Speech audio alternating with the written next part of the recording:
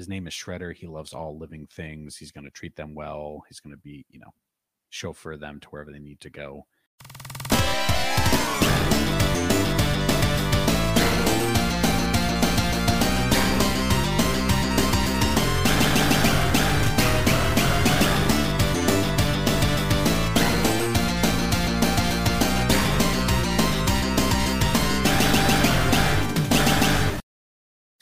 Hello, Shellcast listeners. Welcome back to another stunning, amazing, thrilling episode of your favorite Teenage Mutant Ninja Turtles podcast. I'm your host for this episode, John, and with me, as always, are my brothers Dandy Andy and Chris the Dish. Andrew, how's it going? It's going. Quick turnaround between episodes, but got another pretty good one. I don't know if it tops the last episode, but Invasion of the Punk Frogs. I liked it. Very good. Good. Chris, how's it going? Good. I realized just now I'm wearing the same shirt I wore last episode. Well, different shirt, but same shirt. It's a work shirt. So it would have been embarrassing, but what are you going to do? It's working, man. I think for the first 3 episodes, I wore the same outfit, so it's fine.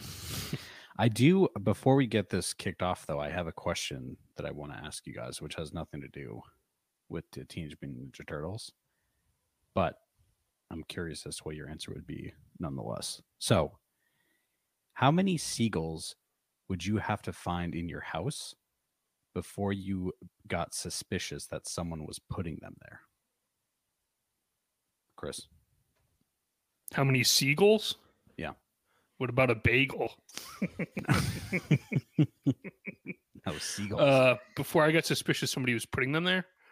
2. I don't live anywhere near where seagulls would be. Yeah, I would venture to say maybe just one. One, I think you could be like, accident. Cut in somehow. But 2, not in Idaho. There's no ocean nearby, buddy. Yeah, that's true. Closest ocean's 9 hours away. And do you want to know a fun Idaho fact I just learned yesterday? Sure. Idaho has the innermost seaport in Lewiston, Idaho, of any U.S. state. Huh. It's accessible from the ocean. Was that something you were watching about the path, like the banana-shaped valley that's in Idaho? You saw that same thing? Yeah. I was going to send it, but it was too long. All I know is I want to make this very clear on this podcast. I live in Idaho. I'm not from Idaho. I don't mind it here, but it's not my favorite state. So just want to make that clear. It's clear. But the correct answer to my question was 3 in my mind. Because 1 is just could be an accident. 2 is a miracle because it could, however the seagull got in the first time. 3 is maybe it was their mate. Yeah. It could have been their mate. Fucking with me. Yeah. Yeah. I think there is a tipping point, though. There become so many seagulls that you just admit they're getting in on their own, and it's easy. I know it's a fine line. A thought-provoking question, nonetheless, though. So, okay, well, let's get into it. So we are reviewing season 2, episode 8. Andrew had mentioned it, Invasion of the Punk Frogs. Original air date November 19th, 1988. So right around Thanksgiving, which is a great holiday. For those listening, the best holiday, some might say. Some may say that, yeah. Definitely the best food for a holiday, in my opinion. Although 4th of July might rival. Yeah, I think the barbecue holidays, even like Memorial Day or Columbus Day, get a little underrated on the cookouts. Or Labor Day, I should say, not Columbus Day. Indigenous Peoples Day, Chris. Depends on where you are and what your company celebrates. Yeah. So for those currently listening to our dulcet tones, but not following along on social media, you're missing out on some great content. So you can follow along on Twitter, Instagram, and TikTok at TMNT Shellcast. And then you can see our beautiful mugs on YouTube at the same handle, TMNT Shellcast. And you can listen along on all major podcast platforms, including Spotify, Apple, Google, Amazon, and Stitcher. I was checking the other day. We do have a couple reviews on Apple Podcasts. I recently added one, but there are a couple other ratings in there. Yeah, we have, I think there were 3 last time I looked, maybe 4 now if you added one. But there was only 1 comment, so I couldn't read it. But we appreciate the 5-star reviews. If if you're a little shy and or you're driving and you shouldn't be texting and reviewing podcasts, but you happen to be, feel free just to give us 5 stars and then maybe come back a different time on your significant other's phone and write the review. I think you can rate them on different, whatever you're listening to. Log into Spotify, subscribe, rate it 5 stars, do it on Apple. We got to inflate these numbers here. Maybe find a Verizon store with all the test phones. Yeah, Do a little subscribing, mass subscriptions. Or you could just pull up tmntshellcast.com and just leave every single cell phone in Verizon on that page. Perfect. We'll send you a sticker. Nice. We did. It's a big day. We posted our first TikTok. It took me about well over an hour to figure out how to do it, in the sense of like editing it and adding text and everything. But I feel like it was strong progress where now I feel like I know what I'm doing. First, and a very trendy, TikTok. Trendy post. It's very current, I would say. So, John getting hip with TikTok. It is. Did you post 2 or is it just the one? Because you had one the earlier this morning and then you just that was posted the draft trailer, right? Yeah. The Oh, draft you haven't even trailer. posted that one yet, John? No, I'm gonna. I need to. It was like, I don't know. Gotta It was ease a his little way into cringy it. as I'm thinking about it. Yeah, that's the best. John, cringe sells sometimes. You gotta lean into it. It does, but I also I need to start following some people on it and getting some followers, Get so that some it's not ideas. just going into the void. Yeah, but awesome. And then I think we have Andrew. We want to thank somebody. Is that how we're doing it? Yeah, I want to thank Dave. Dave is a award-winning listener. To steal that line from another popular podcast, an AWL. So thanks for the follow, Dave. I haven't seen you leave a review yet, so I'm really going to have to ride you on that one. But I think our listeners should aspire to be like Dave. Give us a follow on Instagram, we'll follow you back. Give us a follow on Twitter, we'll tweet at you. Go to TikTok, John will finally do his dance that he's been promising everyone for years. So yeah, just be like Dave, channel your inner Dave, be chill, be cool, tell everybody about it, and give us a follow. Maybe we call them foot soldiers. Or something similar. The foot soldiers. Yeah, we got to think of a name for it. But appreciate the follow, Dave, on a serious note. Yes, Dave, thank you. I don't know you, but I feel like I know you now. Dave, I will say though, one thing about Dave, he could not beat the last level of Shredder's Revenge when I played with him. Didn't we play Fortnite with Dave one time? Yeah. Okay, I remember Dave. Yeah, Dave's a great sure, guy. You remember Dave? I don't remember a lot from that. I remember vaguely, but I don't remember Dave being there. Okay, and now we're going to get into everyone's favorite segment. This is pizza time. Pizza time. So Andrew lost the Twitter poll last week, which was for the best worst chore. So he had the fortune of spinning the wheel. He spun banana and sausage. So Andrew, take us away. Yeah, so it's our first weird pizza in a while. We've had a couple softballs. Although John, I will say chocolate chip and caramel fudge is definitely a weird one. But I've got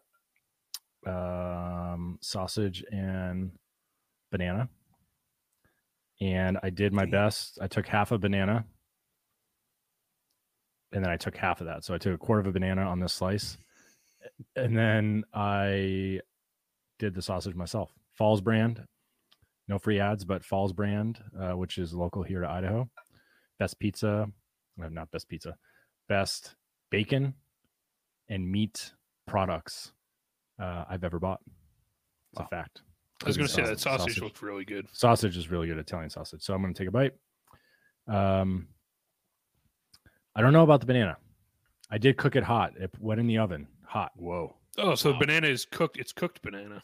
Yeah, it wasn't cooked the whole time. Like the sausage and banana went on for the last 5 minutes. But it's cooked. I've never cooked a banana before. That's interesting. Pizzas always look so good. Hot banana. I don't think he's going to taste it. I think Maybe it's going to he's taste onto like something. sausage. I think Chris is spot on. Sausage, I went hot Italian, so it is intense. Banana just gets lost in the chew. Really? Yeah. So I give it a 7. Wow, a 7. I knew. I had a feeling that was going to be a high score. Yeah. I got to go to 7. Wow. I mean, I honestly think you could put a entire banana on your pizza, and you wouldn't even notice it.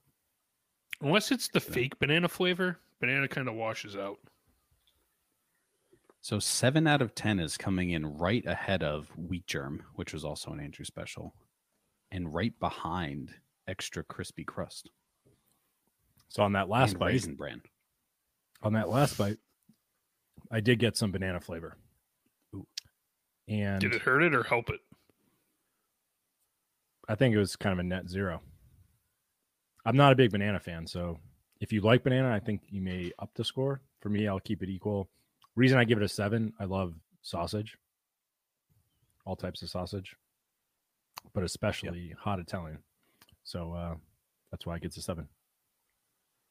I like it. Okay. So that wraps up pizza time. We'll get later in the episode. Well, we got an action-packed episode. So we'll go through the episode recap. We've got a Mount Rushmore. We've got player select, which I think will be interesting. Andrew and Chris have no idea what that will be, but it'll be exciting and difficult. I'm telling you right now, it's going to be difficult. You're probably going to get mad at me, but that's okay. We'll do the turtleisms. I actually wrote down some turtleisms. Not sure if you guys saw that. Villain power rankings, and then we'll go back into who is the lucky fellow that will be eating pizza for next episode. It's a good thing John did turtleisms this week because I forgot. I know a couple off the top of my head, but I forgot to write them down. I think I rewatched the episode just before this. I think I missed one, but I'll add that in as we go. So let's get into this episode. We left off last week with the Turtles and Splinter in the garbage dump, fighting Baxter the Fly, fighting Shredder. Baxter gets roasted a microsecond into the future, so he's presumably gone at this point. Shredder had escaped with Bebop and Rocksteady, and that's where we left off for the most part. Opening scene for this episode, Mikey, we're immediately entered into some stressful situations here. Mikey is running through some type of sewer area. He jumps over a laser, falls down into a trap, gets washed out by a wave. And at the end, we learn that it was just all a training regimen. As most episodes have opened up, Mikey is in some type of training that's not doing so hot. I'll admit I got fooled. I thought this was like a Tarantino open, and we were in the middle of the episode, and they were going to go from the end to the beginning. Wasn't surprised ultimately to find Mikey messing up another training. And what's different this time is he blamed it on something else. He didn't take the onus on himself. He blamed it on Donnie adding new obstacles, which honestly is a little disappointing to see. You want to see more leadership out of a Ninja Turtle than that. But again, not surprised Mikey failing. That seems to be a common theme. Yeah, slow heat on the obstacle course. I don't mind Mikey fucking up because he's the little brother. Like, that's what he's supposed to do. He's the youngest. We all know that. It's a fact. Chris, don't question it. But yeah, I mean, overall, pretty cool obstacle course. I actually would like to do it. I'd like to check it out sometime. And the look on his face when he was running through it, there was panic in his eyes going down the tunnel. Yeah, absolutely. Flustered. Absolutely flustered. Yeah. Yeah, so we learned it's a training tunnel that Donnie had put together, added some new traps. Mikey completed it in 3 minutes and 26 seconds, which is pretty slow. Splinter gives him some advice. Raph is supposed to be up next, but he's a little wary to enter it because it's not that important in his mind. He can't put the same level of energy and concentration into it because it's not real. To which Leo steps in. Mikey makes a joke that Raph, he should imagine that there's a pizza at the end of the obstacle course because that would motivate him. And then Leo chimes in and says, just imagine if it was Shredder that was out there. And Splinter has some, premonitions or views that Shredder ultimately is going to return in the Technodrome, so potentially some foreshadowing for future episodes. Yeah, I don't think we mentioned it on air, but there's a little bit of confusion too on is this the right episode to be watching, because uh, the Turtlepedia had this listed as the correct episode for episode 8 of this season. But if you happen to buy the Apple TV version, I had something else. I think I had Splinter No More. Yeah. So we're just going to assume TMNT-pedia is correct. Yeah. Yep. Yeah, And by I think going by original air dates too, I think this would be chronologically the next. So I think in the context of this episode, I'm beginning to just get a little bit tired of Leo being a hardo all the time. It happens a lot in this episode, but it's like, I don't know, you don't have to be serious all the time. And he sucks up to Shredder or Splinter a lot too, I've realized. Yeah. he's brown noser. Yeah, big time. Yeah, I mean, I agree. I think overall, like for all the, like, it's kind of the same with Mikey. He's never patient enough. He's always like, not focused. And then Donnie's been inventing a whole lot of stuff and like super nerdy, especially the last 2 episodes. So I think they're leaning in. I mean, again, we're halfway through season 2. So people that may be new to it, maybe they're really trying to beat them over the head with their cliche stereotyping of characters. But I do think Leo sucks for that reason. He's too much of a kiss ass. It's just everything. I feel like every line he has is just some like trite expression, or like, I think this episode he throws out a Turtles fight with honor, and I'm just like, I'm over Yeah. it. He read How to Lead for Dummies, and he just quotes it and like implements all the little lessons that are in there. He does. But it's kind of funny because I feel like Splinter does that too sometimes, where he has these spiritual saying or whatever it may be, motivational speeches, but his at least seem to resonate because they seem kind of ominous and like a little bit not right on the nose, whereas Leo is just straight up, we need to be better prepared for our next fight against Shredder, just stuff like that. So like, relax a little. So we go to the next scene is in Shredder's hideout. He's on the phone with Krang once again. Bebop and Rocksteady are just sort of milling around in the background. And we learn that Shredder has a new plan, or I guess maybe a continuation of his previous plans, where he just wants to create an army of these mutants, and he needs Krang to send him a canister of the mutagen to be able to implement it. Because he wants to be able to use these mutants to fight against the Turtles, ultimately defeat them. So I have a question for you guys. How effective do you think thus far the mutants have been in totality? not very.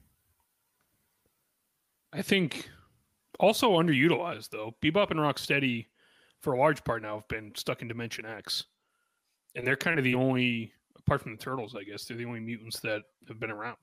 Well, we had the mutant plant from a few episodes ago, but Oh yeah, I can't remember the genesis. Oh, that was like brought back by Shredder from Dimension X when he was with Baxter. So that wasn't necessarily intentional. Then we have, I wouldn't say Baxter is a mutant. It's not really a mutant gel. He was kind of a half robot, half fly. But yeah, it's just I don't know, just not as effective as you think they would be, I guess is probably the right answer. Yeah. Which I was actually okay. I was excited to see that this was the plan though, because first it was ironic that Crane is in love with the plan, and it was his plan to begin with back in episode 2 when they created Bebop and Rocksteady.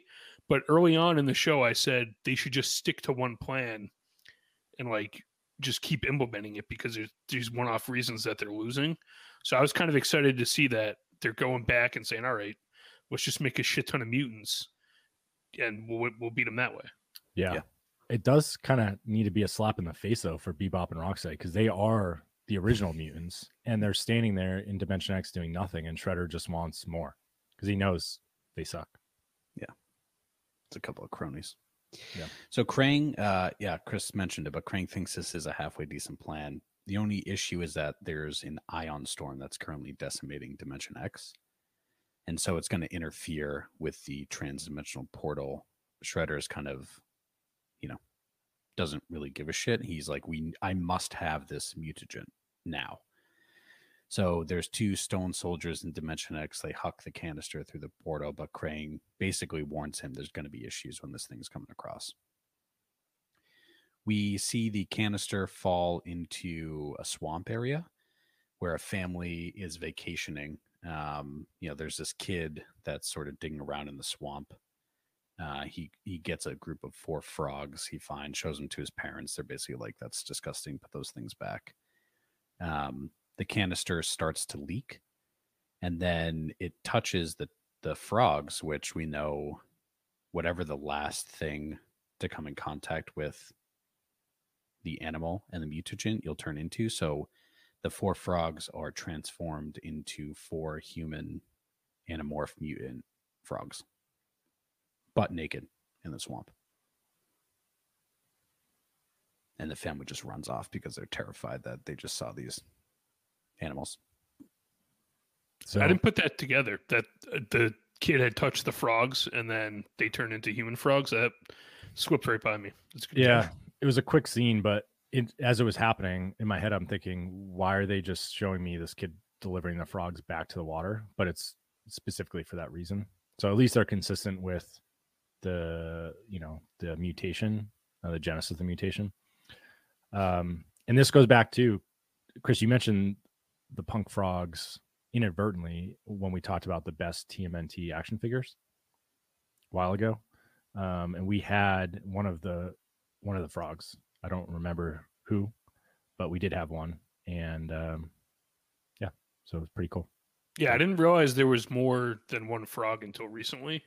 Yeah. And also, just going back a little bit, Dimension X has to be the stormiest dimension that there is. Just every single time they want to use the portal now, there's some sort of storm or something going on that's throwing things off. Or it's Krang still just messing with Shredder and just trying to cover it up by something else. Because I noticed that this is I think it's the first time these back-to-back episodes, right? Last episode when they sent Bebop and Rocksteady to Earth, he had to send Baxter back in order to satisfy the portal requirements, whatever. And then this time, so these last 2 episodes, I don't know if it happened beforehand, but I also wouldn't put it past Krang just to be messing around and dropping the mutagen in some place to make it more difficult for Shredder. Yeah, absolutely. So we go back to Shredder's lair. Krang knows the canister is in a section of Earth known as Florida in the Okefenokee Swamp because of the ion storm had sort of had an issue with where the canister was going. So Shredder is like, what the hell? This is ridiculous. He plans to go to Florida to get the mutagen in the canister. He's going to go by himself. He's going to leave Bebop and Rocksteady to sort of deal with the turtles in his stead.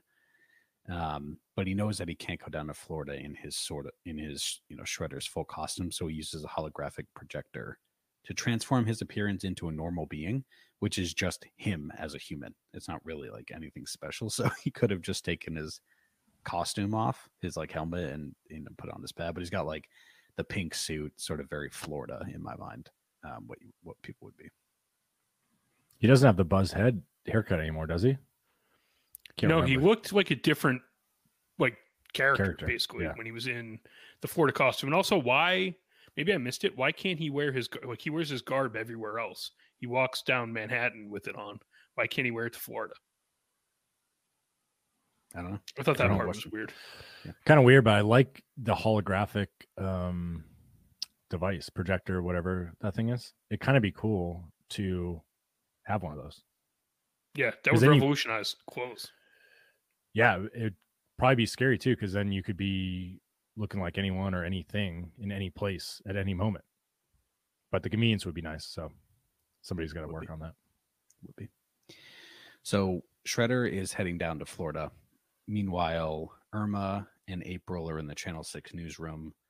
Irma's pressing April on the fact that she knows the turtles and is friends with the turtles, which I don't know if that's a sort of storyline that's going to play out more, but I feel like there's been several episodes now where she knows that April and the turtles are interacting. So the fact that she's like pressing her for more information makes sense, but it's also like, I don't know, can you put 2 and 2 together? Like, yeah, she's obviously working with them, but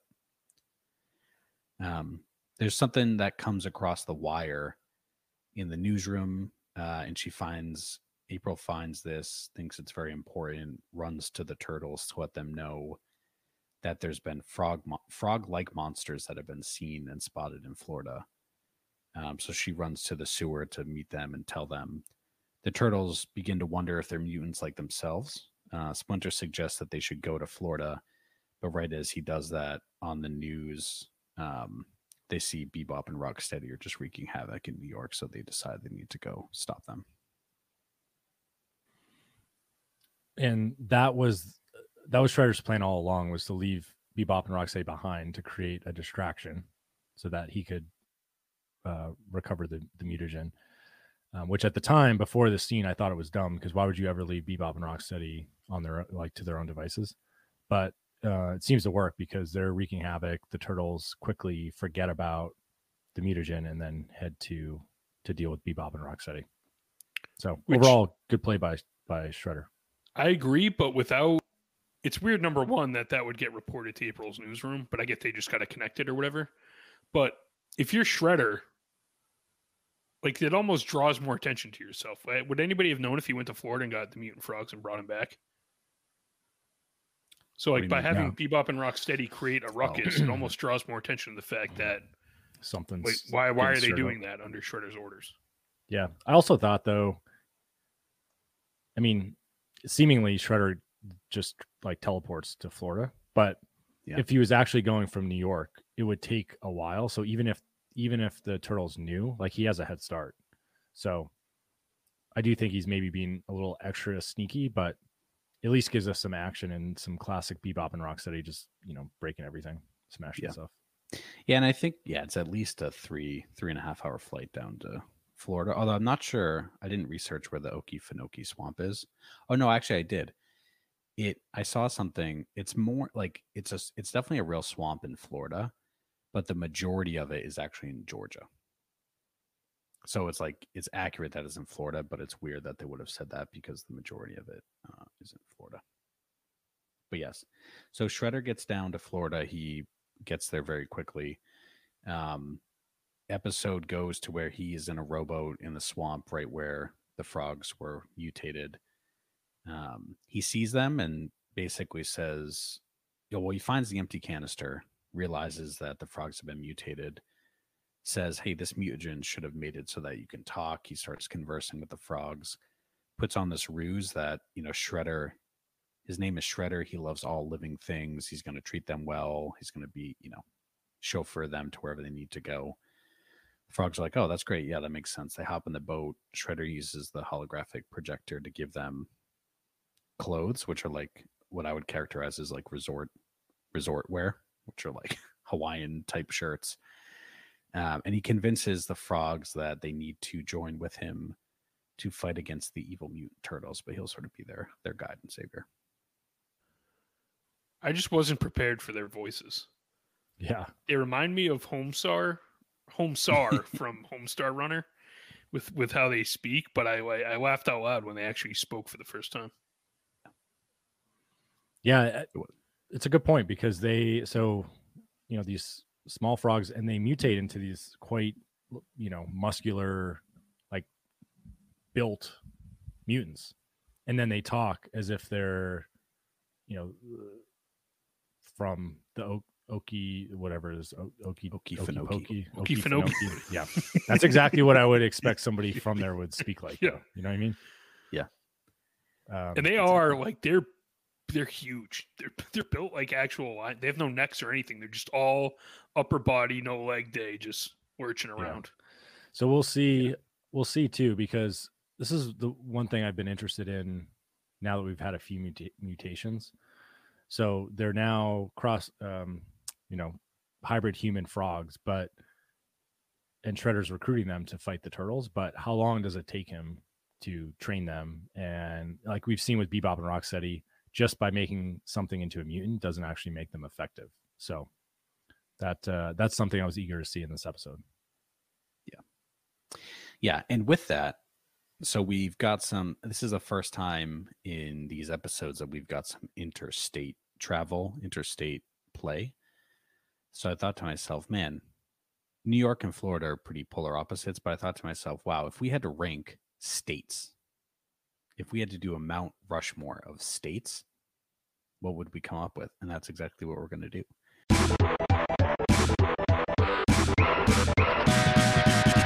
So this segment is Mount Rushmore. The three of us talk to figure out the top 4. The category I told these two is just states. So it could be U.S. states, it could be emotional states, states of matter, states of motion, whatever it might be. We're going to put them top 4. I think I'll start. Well, I don't know. How should we do this? Because we're just coming up with the 4 best things, right? Yeah, I think we go around, we mention one, and then we come to a consensus on if we think that should be in there. Okay. Yeah. Okay. You want me to go first? Sure. I'll go first. So my first on the Mount Rushmore, I'm going to go out of the states of matter that exist. So there's solid, liquid, gas. There's actually a 4th, John? Oh, yeah, plasma. Yep. Which I really don't know what plasma is, if I'm being honest. And there's actually a 5th. Oh, man, you're just showing me up. I didn't want you to know the 4. What is 5? I'll save it. I'll save it when it gets to me. Okay. I'm going pick that one. I'm going liquid because, one, it takes the shape of its container, much like a gas does. But to me, there's just something about a liquid that you can see, you can interact with. And I just think liquid is the best state of matter.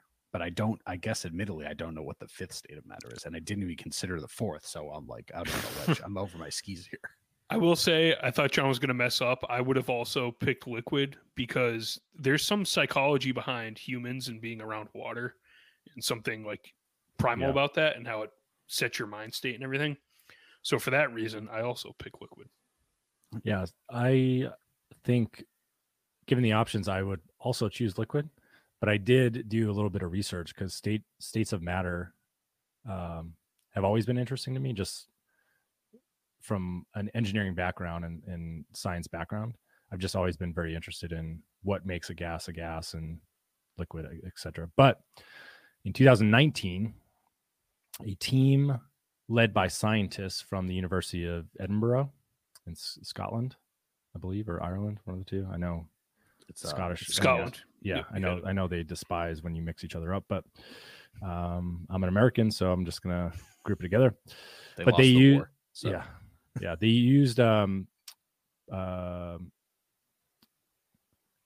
they use their team to ultimately discover if you apply a high pressure and temperature to potassium specifically, a very simple metal, it creates a state in which most of the element's atoms form a solid, but there's also liquid simultaneously. And this has been like theorized. This has happened in the scientific setting where they have a liquid and a solid, but they don't know necessarily if it's just changing from one to the other. But here, I guess in 2019, and they published this, it's peer reviewed, it's legit, and they call it the chain melted state. That does sound badass. That's a good name by them. That's a pretty badass name for a new state. And I guess it's not just potassium. There's like a half dozen. So pretty cool. Would you ever simultaneously need something in that state? No, probably not. But I thought it was cool. I will agree. I think liquid, to Chris's point, like I think there's something primal about like water. Even my daughter at a very young age was like hypnotized when I take a water bottle and just like tilt it like this and just watch the water go back and forth. So I also think gas has to be out because so many gases are deadly and you can't even smell them. Some are silent too. Some are. And some you can smell. And solids, I mean, everybody knows. Solid blows. Yeah. it just sucks. Yeah. So also, did you know that natural gas is naturally odorless, but they had to add the smell because to make people aware if there was leaks. Yeah, propane, they do the same thing with propane. That's why it smells like eggs. A lot of gases don't have an odor, so you have to know what the fuck you're doing around gases. Yeah. I also just think like in its essence, a liquid, like it's all based on how fast molecules are moving, right? Is that right, you science people? Yeah, and like how close they are to each other. Yeah. So it's like solids, it's just, more or less lazy ass particles. Gases Yeah. are too much. Liquid is just the perfect. Perfect Well- middle child answer by John, picking the middle state. Well, to yeah, that is true. But to play devil's advocate, how about the elements that can't exist on Earth as a liquid, like carbon dioxide? Is What? my understanding is you need insane pressure. That's why like CO2 cylinders are so heavy and thick, is because naturally on Earth there's not enough pressure, like in your day to day, for you to find carbon dioxide as a liquid. So it's only exists in like gas form, and I guess never as a solid. I don't know. I mean, dry ice is that CO2? That's nitrogen. Nitrogen. I don't know. But anyway, there's some things out there that aren't liquids on Earth. So what would you say to those elements, John? You're not worthy? I mean, CO2 is pretty devastating, although essential to life. So Yeah. Just some food for thought, you know? Yeah. All right, so liquid on the Mount Rushmore. We all agree. Yeah, Yeah. for states of matter, absolutely. Okay, I'll go next. I have one. This is going to be a nod to all of the Breaking Bad fans out there. I'm going with a fugue state, which is a state of confusion, as Walt faked having. in the wandered grocery store or around. whatever. Yeah. Yeah, Or wandered shot around the all grocery shot. store naked. So I'm going fugue state. It's also fun to say Fugue, I think is how you spell it. Fugue state. All right. being honest, I'm not even really sure It's a mental state. what. It's basically amnesia, John. It's Yeah. almost another name. It's an Temporary amnesic short-term episode. amnesia. Yeah. So you're putting that on the Mount Rushmore of states. John, the Breaking state Bad, of confusion. the greatest television series that ever was. Yes. I mean, Fugue State. This was a tough Probably. one for me. I'll be honest. That was the top of my list. I thought it was a good pull. well, so to take a step back, that's a emotional state or mental state. Yeah, I would put emotional. One of the state. two. Okay. So maybe we should talk if we're going to put an emotional state up there, is fugue state the one, or do we debate other emotional states? Let's debate them. So in emotional states, what my research came up with was there were 6, and I'll add 7. Fugue. What There are was they? sadness, happiness, fear, anger, surprise, and disgust. Which I think you could argue fugue is maybe a combination of those, right? Like fear and Yeah. It might be a result of like a conflict or an overwhelming yeah. one of them. I had in mine, I said surprise was the best emotional state. So I'm kind of Out out of on those surprises, ones? if I'm being honest. Yeah. I don't, don't like like being surprises. surprised. Okay, that's fine. I think fear. Fear is a great Fear. motivator. John, I think all of the things that have been accomplished because of fear. Or fear of dying. Fear's like one of the, don't they say fear and there's like 2 that you're born knowing, just like innate, and fear is one of them. And I think maybe hunger is the other one.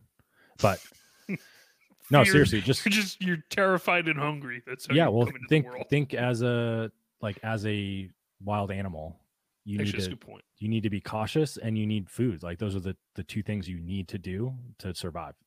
So there's something like that. I personally don't like fear. I don't like surprises. I'm just going to stick with happy. Happy is my favorite state. What beats being happy? Happy or joyful, Andrew? There's a Oh, is that- difference. Well, happiness. I said happiness. Yeah. Happiness can be fleeting. Joy is sustained. But joy is not a state, so I guess happiness would be the one. But you guys both like fear? No, I like I don't fugue, fear. but I'll John go- said I'm I'm fine. surprise. fine. Fear. Chris I'll went do fugue. happiness over fear. I fucking hate fear. I hate watching. Well, I like watching scary movies, but I hate the terror that Yeah, they. the suspense. Yeah, but Terror sometimes is actually you just fear need to and be surprise. you need to be scared to feel alive a little bit. I know, but we're putting this on the Mount Rushmore, so Yeah. it is Yeah, like it's a stall move to put fear on the Yeah, on right. the Yeah. Rushmore. I'm Yeah, good with that. very, very communist move right there. So Chris. Okay. Happiness. I'm okay with happiness on the Mount Rushmore. All right, we'll put it as a placeholder. We may need to bump it because it might be too boring. Okay. All right. Andrew, what do you got? Well, I did have I had that chain melted state of matter, which I thought was cool because liquids and solids existing simultaneously. It kind of reminds me of last episode when we were talking about that phase molecular shifter thing with Baxter at the end. But I'm going to go with the Dwight D. Eisenhower National System of Interstate and Defense Highways. Nailed it. Because, which I never really paid much attention up until about a year ago. If you asked me about like the highway interstate system, I would tell you it's great because I can go from one state to another, but I knew nothing about it. Come to find out, we could have a whole podcast about the interstate highway system. But the short version is basically Eisenhower in the 20s really pushed for the Federal Aid Road Act. And essentially, my understanding is it was really just to gear up for, was it World War I at that time? World War II? Yeah, World War II. Yeah, World War II. So gearing up for World War II to make the United States more efficient. But what's cool is there's a whole science to the numbering system, which is actually pretty handy if you want to have a clue about where you're going instead of just using your Google Maps. So that was awesome. I won't go into that detail. There's a nice YouTube video. I'll probably drop it in the show description. It's actually kind of funny and informative at the same time. But thank you to Dwight D. Eisenhower, because I use that interstate highway system when I moved to Idaho. Yeah, I'll say the government, if they're running things, doesn't get it right often. They crush the highway system. I have no complaints about it. It's well thought out, well planned. I'm pretty sure they built it super fast. So maybe it needs some repairs, which is why I have a job. But overall, a fan of the highway system. Yeah, just to your point. So the first funding was in 1916. They passed the Federal Aid Highway Act in 21, and in 26, it was established. Yeah, so I think you were right. I think in response to World War I, they said, we need to be ready for the next time this happens. And then they built it. Yeah.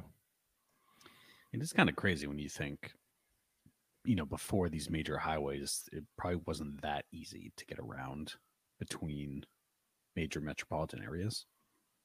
Yeah. So it's hard to even think about that because we live in a world that's so connected. Like you could fly and be in a different country in hours, depending on where you live. And like this stuff didn't exist. And they spent half in 2021 money. It was $500 billion to do this. So like this also wasn't a small expense. You know what I mean? Like I feel like a lot of things nowadays are so polarizing, but to spend $500 billion, I mean, like, how did that even actually happen? It's astonishing. So, and a lot of it is well just done. like they asserted they blasted rock out of the way. Whatever they needed to do, they just did it. Yeah. They Just blasted impressive. people out of Like, their that wouldn't homes. happen today. Yep. They did blast used people out of their homes, eminent Sean, but it was necessary, I would say, Yeah. because we won the war. People love infrastructure. There was just a big infrastructure bill passed in the past couple of years that, we're having joint press conferences with both sides of the political parties in front of a bridge exclaiming how wonderful this is. So people love the infrastructure. Yeah. They love bridges. I People love it. love bridges. I hate bridges, but Yeah, I'm out on bridges, but I will say on infrastructure, it's kind of like, what do they call it? Self-care, self-help. When people are like, hey, sometimes you just got to take a mental health day and just work on yourself. I was watching Stutz. It's a documentary I started that is with Jonah Hill and his therapist. And he basically, the reason he's doing it is he wants to share his therapist's like teachings and with the rest of the world. But the whole reason I bring that up is because they talk about, how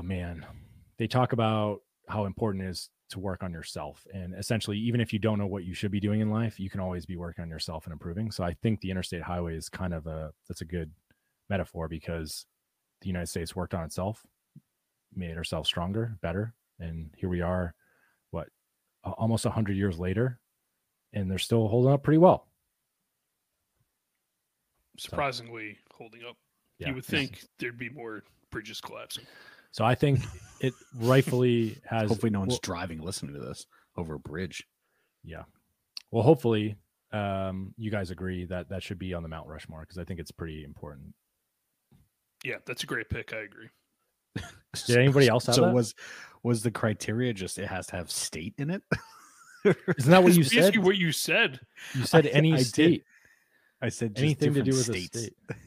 Yeah, I mean, yeah, it fits. I'm just Interstate, John.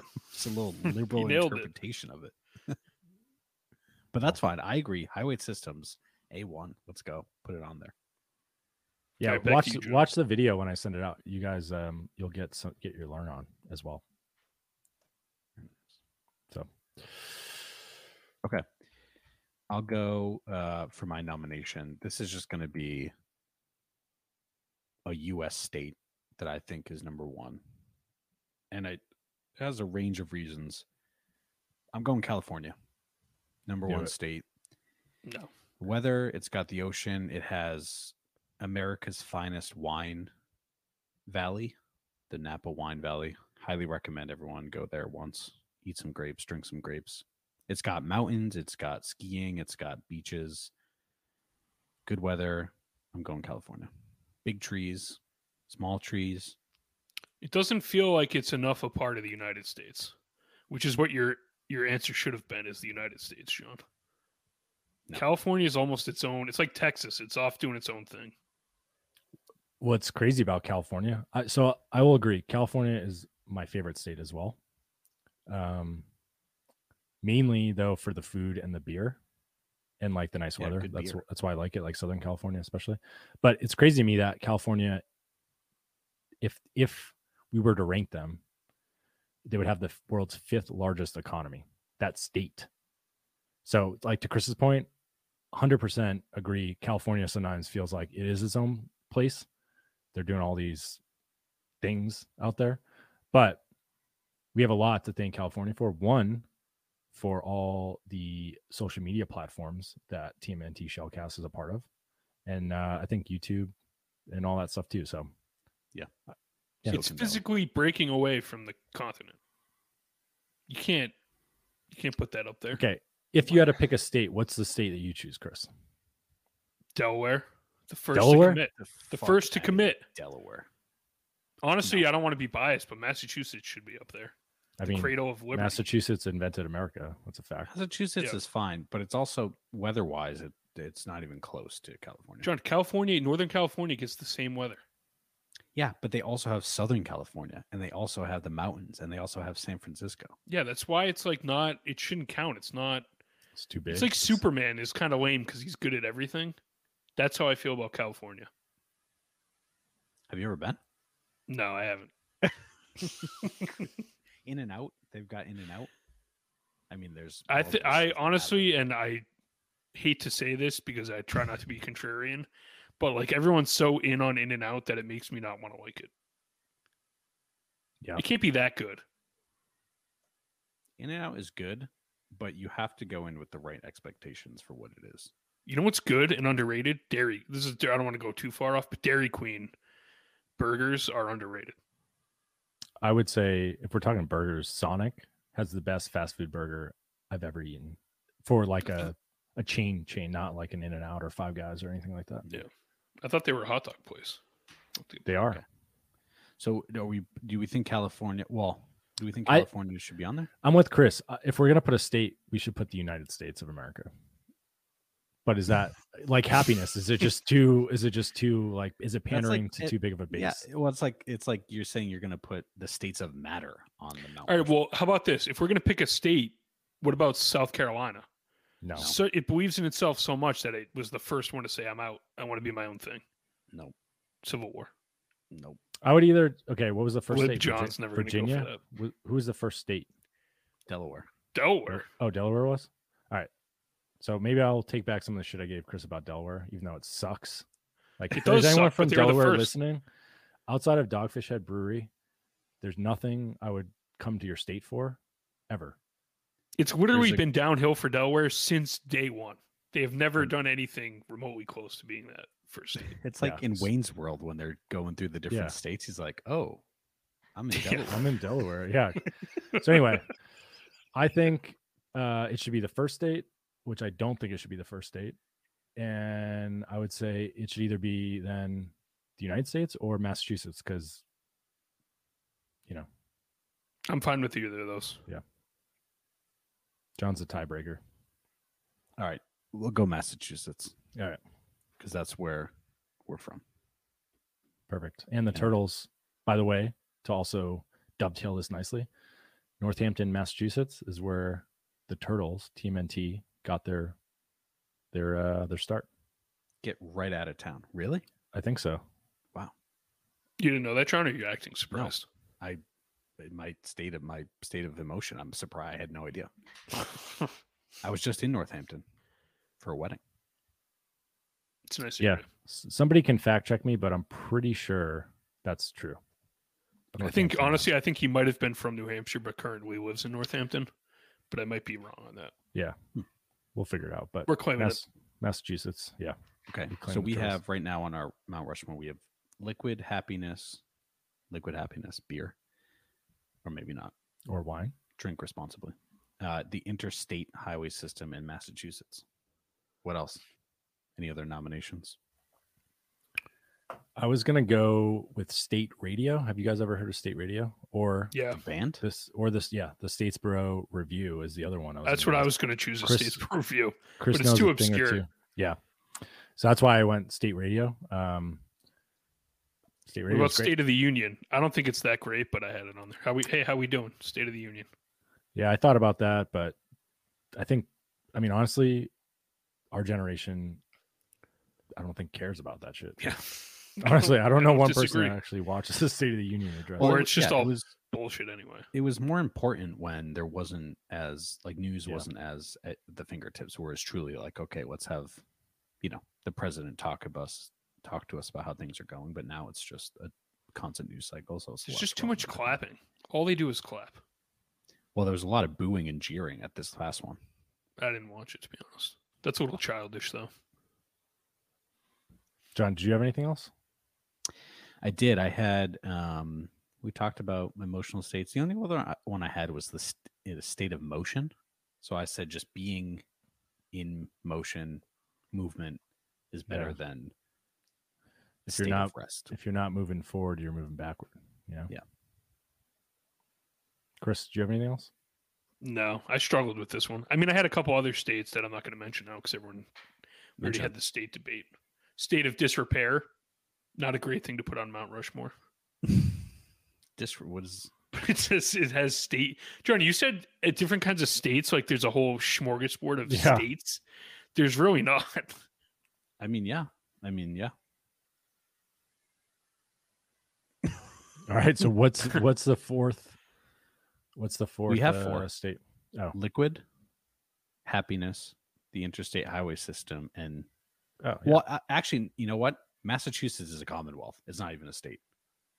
Oh So shit, John's right. We can put a commonwealth. We can't do Massachusetts.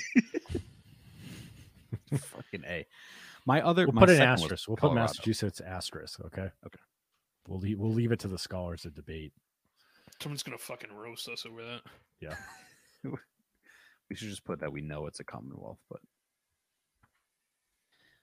that's our Mount Rushmore.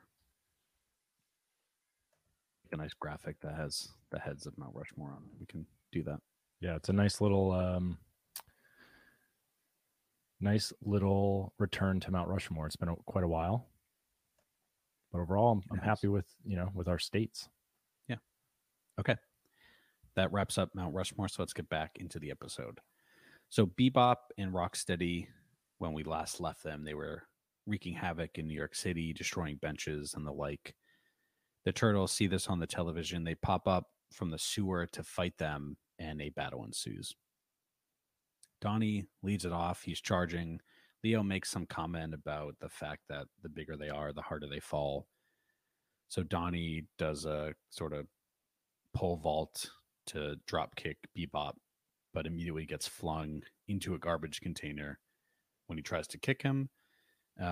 There's some other, it's not that long of a fight scene, but Shredder basically calls them in the middle of the fight and asks them to return to the hideout because he has what he needs from Florida. He's back in New York, so he wants to meet them back at the lair.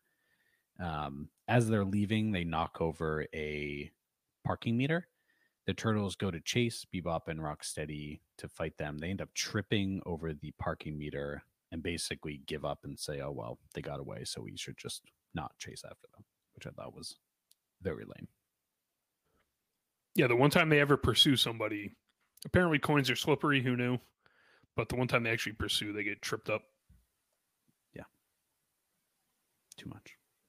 So we are back in Shredder's lair. He's gotten the frogs to swear their allegiance to him and aid in the destructions of their enemies, the turtles. We learn that Shredder has personally trained the frogs in the art of ninjutsu. So Bebop and Rocksteady, maybe they're slighted by the fact that there's new mutants in town, but they start poking holes in Shredder's plan here. He's, they say how the frog's going to fight the turtles because the turtles are ninjas. So Shredder, basically says, I've trained them in seemingly the flight time or the teleportation time from Florida to New York. So these turtles are hopped up on the fighting style of the foot. And we learn, Shredder has, because Splinter has given the turtles the names of his favorite artists, Shredder too has named the frogs after his personal heroes, he says.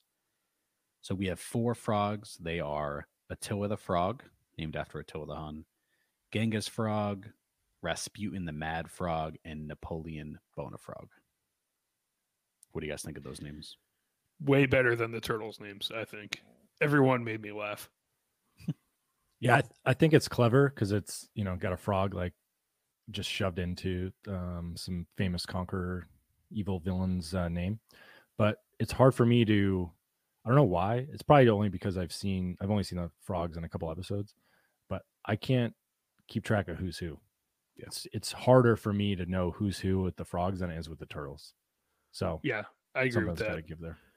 The funny part, this was my favorite scene in the episode because I don't know if you guys noticed it, but like when Shredder is unveiling the frogs to Bebop and Rocksteady, he kind of tries to do the thing where they step out of the shadows and reveal themselves.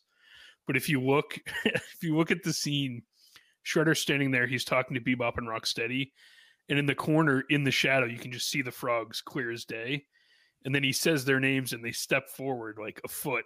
they're just standing there the whole time. Go back and watch it. It's funny. I'll have to check it out. I will watch it.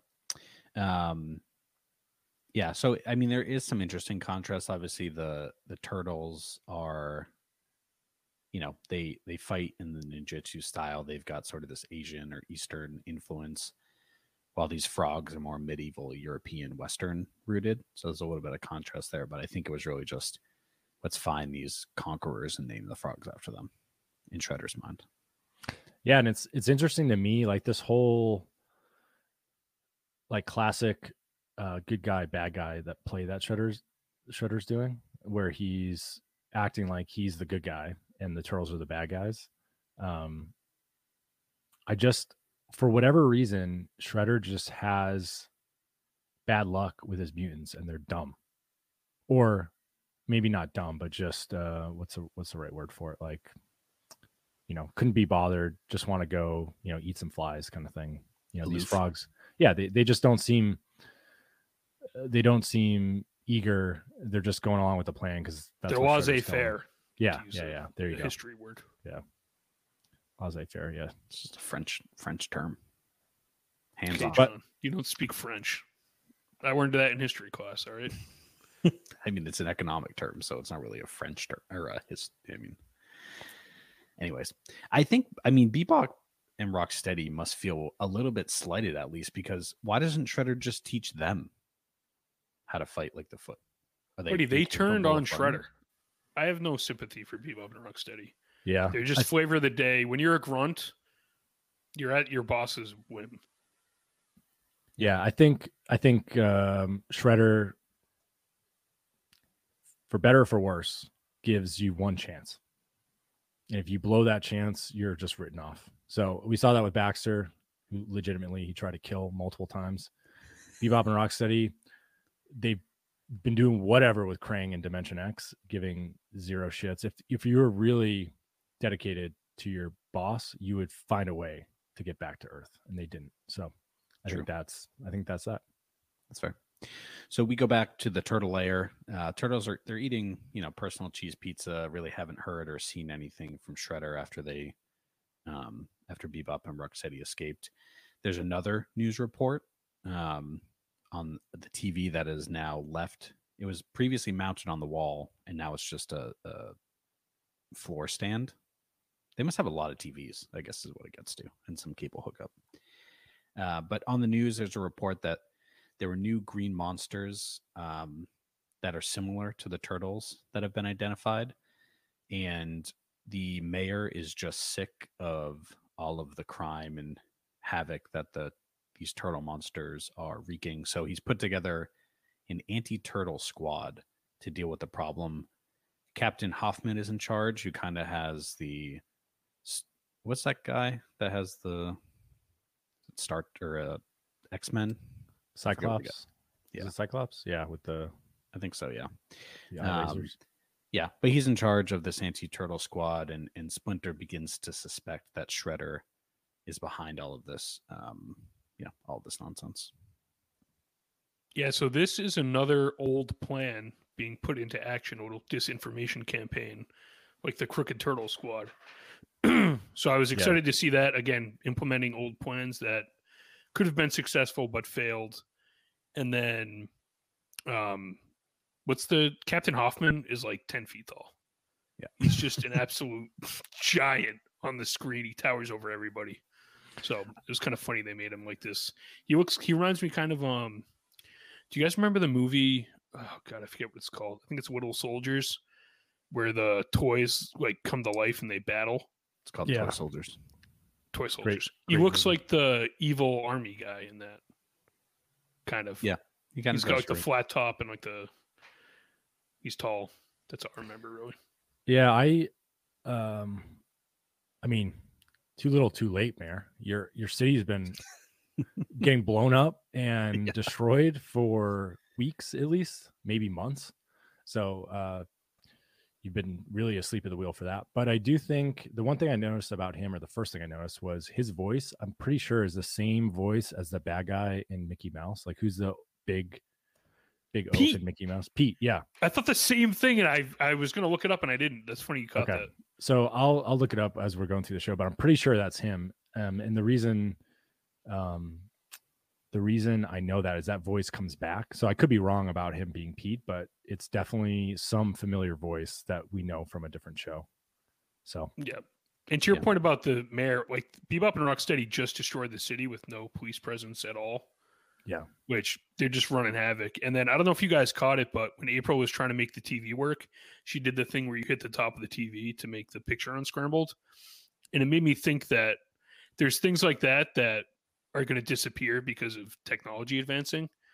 And we're probably one of the last like generations that actually gets that you could hit the top of the TV to make it come in. It's like rolling the windows down in a car. Nobody does the hand crank thing anymore. They just do the little button. Yeah. Or the blowing in like a Super Nintendo or Sega Genesis game where you'd have to like just get it perfect. I forget there's a comedian I think that does a skit, but it's like only you knew how the pattern to blow into your game in your system. It's unbelievable. Well, you'd have to blow in it and then you'd rest it in and then slam it down. So just to get it just right. Funny. So the frogs return to Shredder's lair. They've robbed a bank in order to prove their worth to Shredder. Shredder, in his joy, gives Krang a buzz to let him know what's going on. He requests more mutagen to create more monsters because these guys have been somewhat successful. Krang is basically like, well, that it's a very rare, solution. I sent the last of it. There's no more, but he's going to give Shredder the recipe so that he can make more mutagen. And it's going to involve some chemicals and things that they're going to have to gather.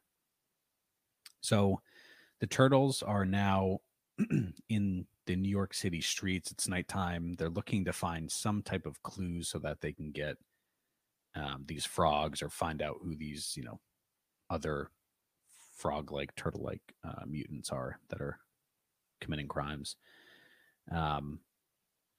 We learn that the frogs are stealing a list of chemicals from a lab that's nearby. April says that she got a bulletin that the frogs broke into a lab nearby the turtles. The turtles get chased out by some cops that roll up on them at night. They run into the frogs, and then a fight ensues with the punk frogs. So Rasputin, who is the archer of the group, fires an arrow that lights up the room almost like a flashbang grenade. The frogs are able to escape, and then immediately Donnie knows exactly the chemical recipe that they're using to make this mutagen, and he knows that there's one more very rare one that they need to make it all work. So the turtles give April a call. They tell her to check the database to see where the chemical is going to be available. She finds out that there's a new shipment that's coming into town. And then April gets a new assignment from Byrne to cover this new anti-turtle squad. So I think Donnie knowing the mutant ooze recipe really bothered me this episode. Yeah. Like they kind of, I feel like they jumped into a plot. Like they were just spitballing around drinking beers. Like, all right, this is what we're going to do. And then some guy just shouts out like, yeah, Donnie should know the recipe. And nobody thought twice about it because it's like the same guy in the back that just loves Donnie and all he does is keep talking about it. And then they forget it's a real big like hole in the plot here because it kind of upends the whole episode if you don't believe that. And I don't. So I thought the same thing. So my first thought was if Donnie knows how to make the mutagen and their whole goal is to just convert Shredder back, couldn't he just figure out the antidote or something? Yeah, the anti-mutagen. Yeah. But when I watched it, and I don't know if they did this intentionally, probably not. But when he's talking about the chemicals being in the mutagen, he specifically says in the mutagen Shredder created Bebop and Rocksteady with, which made me think that maybe it's a different mutagen than what was used to create the Turtles and Splinter. Because otherwise, why would you specify that it was what he made Bebop and Rocksteady with? Yeah. Did he? Yeah. Probably. I still think it's a plot hole though, because I don't ever remember him taking the mutagen back to like look at it or ever being close enough to Shredder and Bebop and Rocksteady to get a sample of their mutagen when they were, I don't know. So that bothered me, but because what was that last chemical? Nitrinoline or something like that? Yeah, however they called it. I did think it had a cool name. Maybe it's a liquid. It is a liquid, actually. So it belongs on up there on the Mount Rushmore. That scene was funny, though, when the frogs were just reading off like, oh, one vial of this and one vial. And then I think they said we got what we came for. And the turtles kicked the door in and said, you're going to get more than you bargained for. Yeah, which made me think somebody thought of that line and then just designed the scene around it. Yeah. Yeah. They're like, oh, this is going to be good. We just got to figure out a way to shoehorn this in here. Do you guys own a shoehorn? Yeah.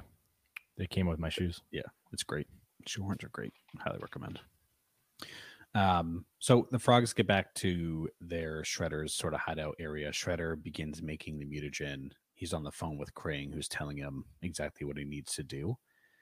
And then he saves the last rare chemical as a surprise to Shredder to keep him on his toes and basically says, I didn't tell you what the last ingredient is because I want to make sure that you're,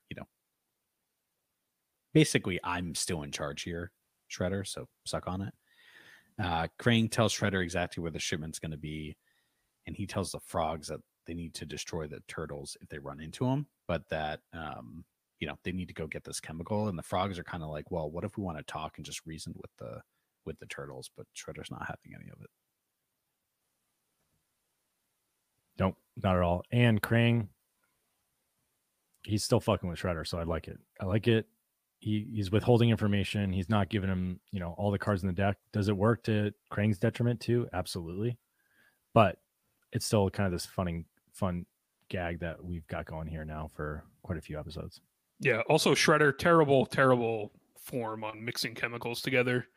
He's leaning right over the vapors, no hood, just dumping stuff into a beaker and huffing it in.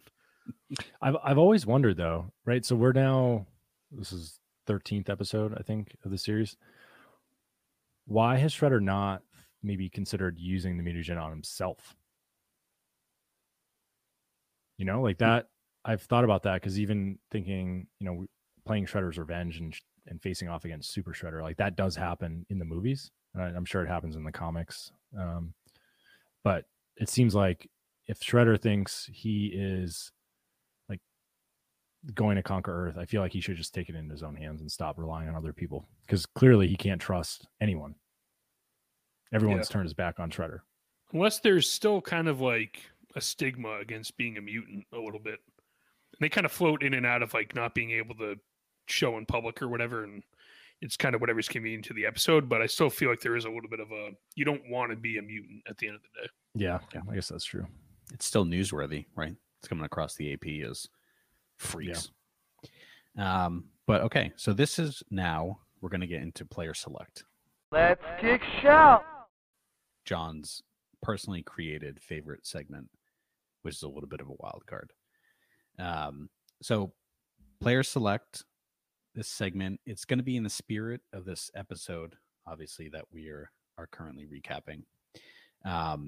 But specifically, it's going to relate to the fact that Krang gave Shredder part of a mutagen recipe, but he left out one of the main ingredients. So we're going to play a little game.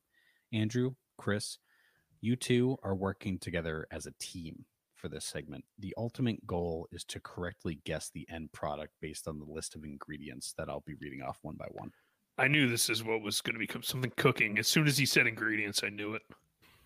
So, well, it's not just cooking. So there's three categories: food, drink, and other. So there's two options, more or less, in each of those categories. There's one easy, and then there's one hard. So we're going to go through all categories, all three of them, but tell me where you guys want to start.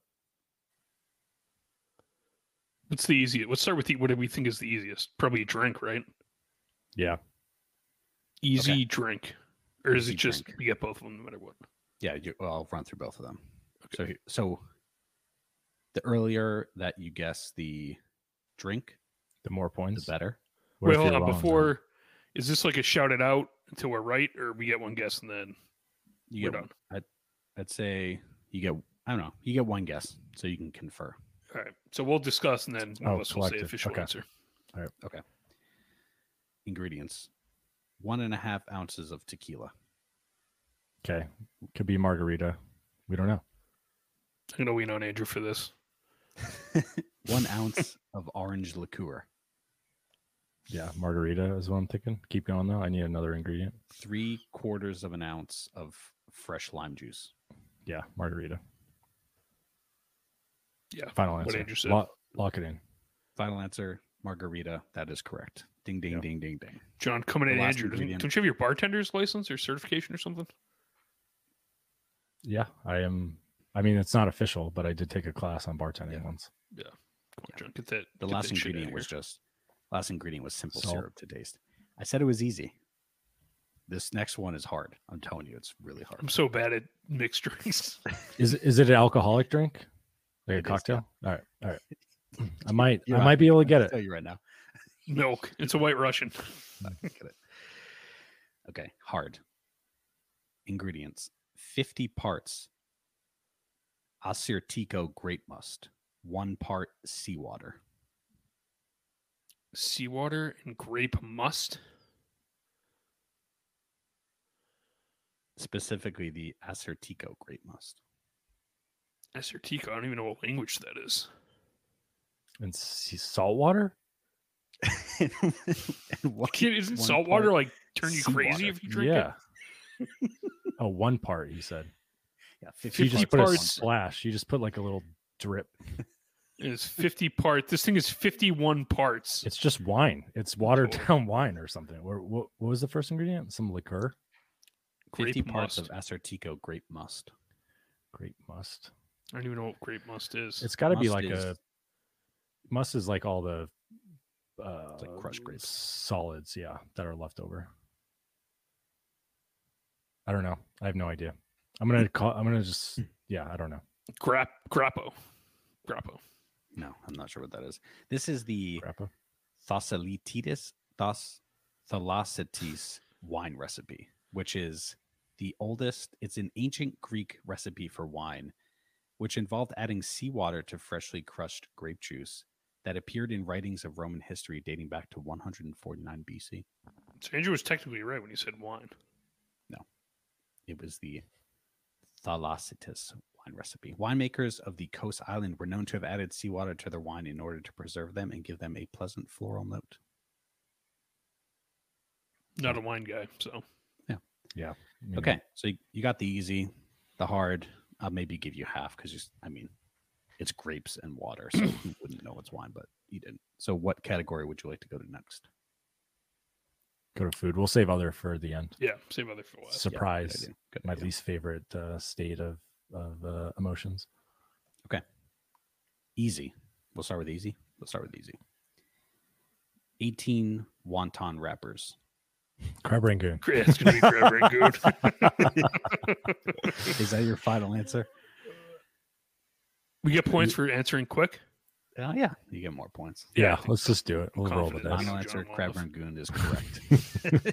What were the other ingredients? Crab and rangoon. 5/8 cup imitation crab, 1/2 cup cream cheese, 1 tablespoon green onions, and then I didn't include all the spices, but yeah, crab rangoons. Nice. Which I will say on air, I've said this before, the best crab rangoon I ever had was homemade by John in a legitimate deep fryer at our dad's Those house. were good. The best. I watched a whole thing about the different like wraps that you can have for crab rangoons and which ones are good and which ones aren't good. Yeah. Like the little coin Cup. purse ones. Yeah. Little crunch on the top. Uh, I don't know all- what shape that is. besides remembering how good those were, I remember you spent like 2 hours making that. So Yeah. I totally understand why we've never had it again since. Pain in the ass, but so good. Okay, Hard. one. hard food, hard.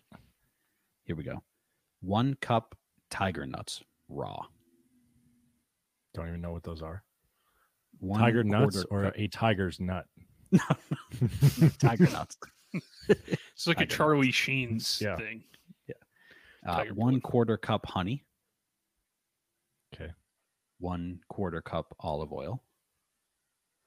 Going One Greek half here. cup. 1/2 cup dates chopped. This is some ancient Greek food. Dates? I don't know anything with dates. Honey, It's nuts. it's some dessert bullshit that John likes. Some like It's honey, fancy nuts, oil, and what? elitist dessert. Honey. It's honey, olive oil, dates, and tiger nuts. This is there's no phyllo dough. This is ancient Greek, some ancient Greek dessert. I don't know. No, Cookie? close, but it is the oldest known recipe of the Egyptian times. So historians agree that tiger nuts, which are the edible tubers found at the end of the cyperus grass, were the primary ingredient in what could be considered the oldest known Egyptian recipe, which dates all the way back to the 15th century BC. The recipe was obtained from a tomb painting that featured the vizier Rekhmir detailing how to make the cone-shaped loaves out of the ground nuts and honey. The cones were shaped to please the sun god Amun on Rekhmir's behalf. The correct answer would have been Rekhmir's tiger nut cones. This is Nice. older than bread. That sounds disgusting. I believe that. But it's I actually crazy thought it sounded because kind of good.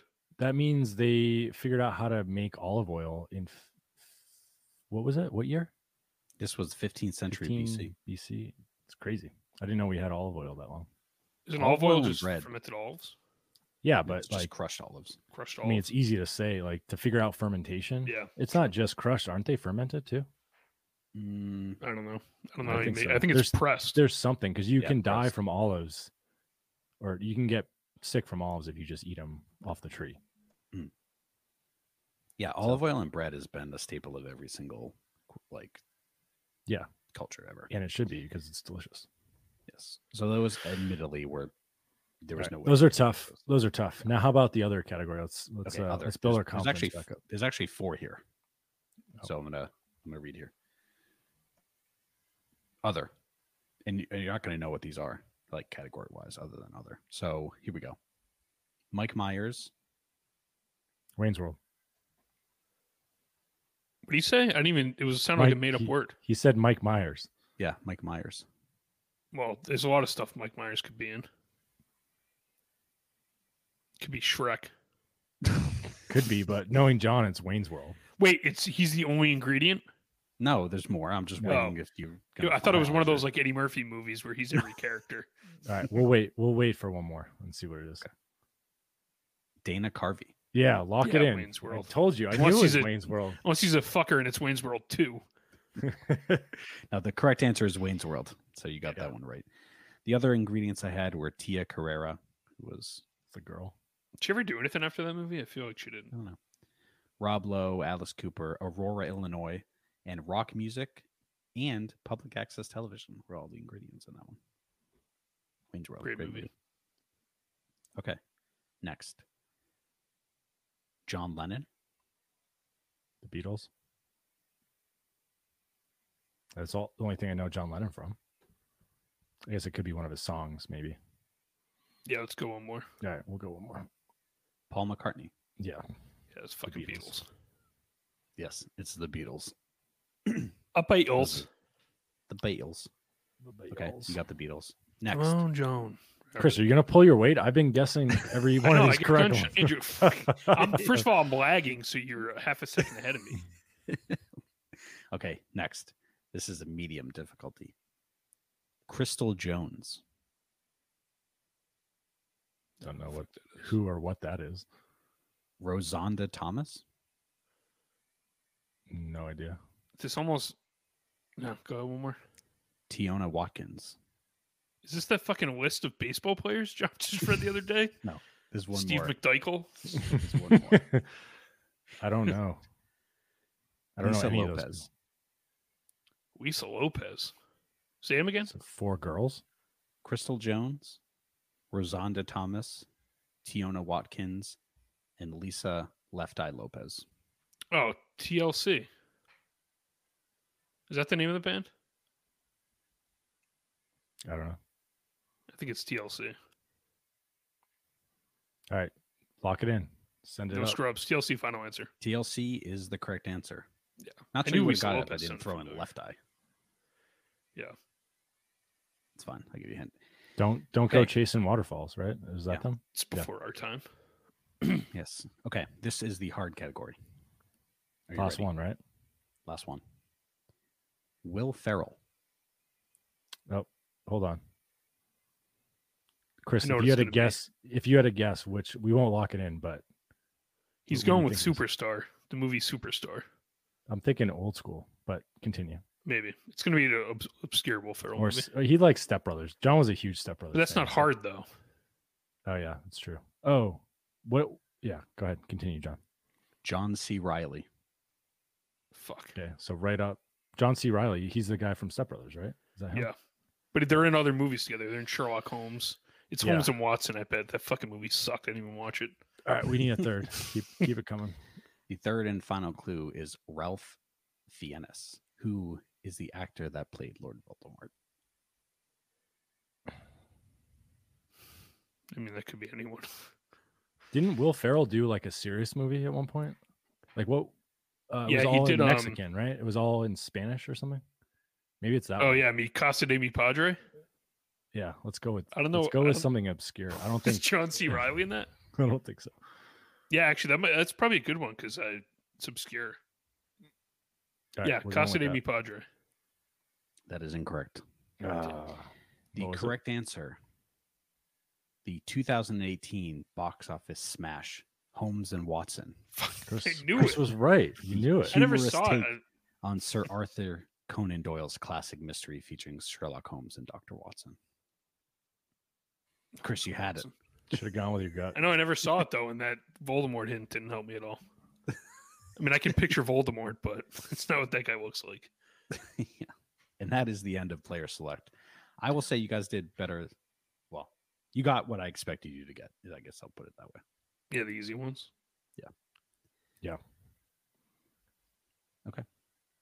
Good stuff. Back to the episode. So Shredder tells the frogs they need to go get this last rare chemical. We then go to the pier where the anti-turtle attack squad, they have a tank now, just cruising through the city. They also have a tracking device that's tuned into the turtles' biorhythms so that they're able to track the turtles wherever they are. Which know is how that works, Baxter's device. Didn't he already invent that earlier in the Yeah, show? yeah. When he shrunk the Incredible Shrinking Turtles, when they got shrunk down, he got them out of the lake. But part of me at this scene was wondering, I forgot about the Baxter thing, but why wouldn't Shredder just pivot and just steal that device and like not even have to follow through with his plan or integrate his plan on top of that so he could just get the turtles? Like, I feel like Shredder has good ideas and they're sound, but he never executes them to their full potential. And we see that again here. He could easily just beat up Captain Hoffman, take that device. Or maybe you shouldn't have killed Baxter in the first place and just use his stuff. I don't know. R.I.P. Baxter. Just gone but not forgotten. So the tank's rolling around the streets. The turtles are back in the blimp making another appearance. They're tracking the shipment. They detach the glider from the blimp, slide down into the streets. They're ready to fight the punk frogs. When the anti-turtle tank rolls up, shows up, blasts the frogs, freezes them into ice, and then takes aim to turn and fire at the turtles. Just as it's about to fire, Raph throws his sai.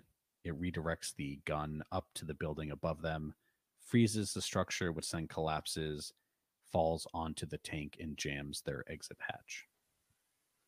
Yeah, the scene where the tank is driving around and Captain Hoffman's crammed in this little tiny seat in the tank is funny because he's looking at the gadget, basically saying, "Oh, they must be close," and meanwhile they're just in a giant blimp right above his head that says "turtles" on the side, and he's using all this high tech stuff to try and find him when he could just look up in the sky. Yeah, I think the anticlimactic side toss, like I thought when that was happening, I thought it was going to clog or like explode, but instead it just like clanks off the side and all it does is just like move it a few inches and it shoots a completely different direction. So I thought that was a little anticlimactic, but I'm glad to see Raph being a factor in some of these battles now, even if it's just something like that. Yeah, a very, very fragile tank that was. Yeah, it was thrown. I thought too it was going to jam it up like the classic, just, finger in the end of a gun, but it's effective. The turtles really want to escape, so they avoid any more confrontation with the anti-turtle squad. But Leo, being the soft-hearted leader that he is, wants to save the turtles from the ice so that they aren't captured by the anti-turtle squad. So they grab them, escape into the sewer, which I think is because eventually the squad gets out of the tank. They shoot a laser that blows open a hatch. They run into the sewer with the frozen frogs in tow. Yeah, leave no fellow mutant behind. That's how Leo rolls. Yeah, the only turtle with a conscience, Leo. Yeah, wins some points back in my book. Yeah, but Leo's also the only one that's killed a mutant, so maybe this is some sick plan he's got, Chris. You never know. It's a good point. You do never know. So they're back in the turtle lair. Splinter basically tells the turtles that if they wish to win over the frogs, that they have to show them trust. So they thaw out the frogs. I think it's Leo that unscrews a little valve vent that lets out some steam. Yeah, which is not how valves work. It just like loosens a pipe magically. Got some loose pipes there. So the frogs thaw out. They make introductions. They're about to throw down because the frogs are like, "Hey, you are our enemies. We're about to fight you." To which then Splinter steps in, basically tells everyone to stop, tells the turtles to lay down their weapons. The frogs ultimately realize that Shredder was just using them, and that they trust Splinter and the turtles now. And Leo hatches a genius plan for the rest of the episode. Splinter was very worked up when this fight was about to start. Very worked up. Like, you don't fuck around in Splinter's dojo when he's standing right there. He was like running and yelling, I feel like. Or maybe that's just the way in my head that it played out, but voice of reason, as always. You gotta love Splinter for that. The punk frogs, though, it's interesting because they're just going with whoever, like whatever the person of the minute and whatever they're telling them, that's just what they roll with. So it'll be interesting to see if the punk frogs stay on the good side or if they go back to the bad side if they get tricked by somebody else. And they're interesting because they don't, like you mentioned earlier, it's hard to tell them apart. It's partly because they all have one personality. Yeah. There's no distinguish apart from their clothes. Like they just groupthink everything. Maybe that's how frogs are. I don't know. It's also kind of like Shredder clothed the frogs with the holographic projector originally, and they're like still in the same clothes. It's like, how effective is this projector? And is it like object permanence? Like, does it create permanent things? It's pretty wild. It's a good point because Shredder rather is already back in he's been back in his old clothing for a while. So yeah, it's a good question. Yeah. So Leo hatches a plan. Basically wants to use the frogs against Shredder. So frogs go back to Shredder's lair and basically tell him that the turtles took the chemical. They're hiding it in Stonewall Prison, and that if Shredder wants to go get it, they know where it's going to be hidden. So that Shredder and his goons travel to Stonewall Prison, which is a dead ringer for Alcatraz. I didn't even notice that. Yeah, it's on like its own little rock island thing. Yeah. Wasn't there?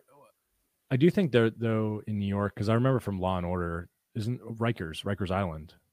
Doesn't that exist? I don't know if it still does, yeah. but it yeah, did. there's I don't know anything about. I just know there's Rikers and then there's Sing Sing Prison, which I think might be upstate New York, but those are the two like big New York prisons.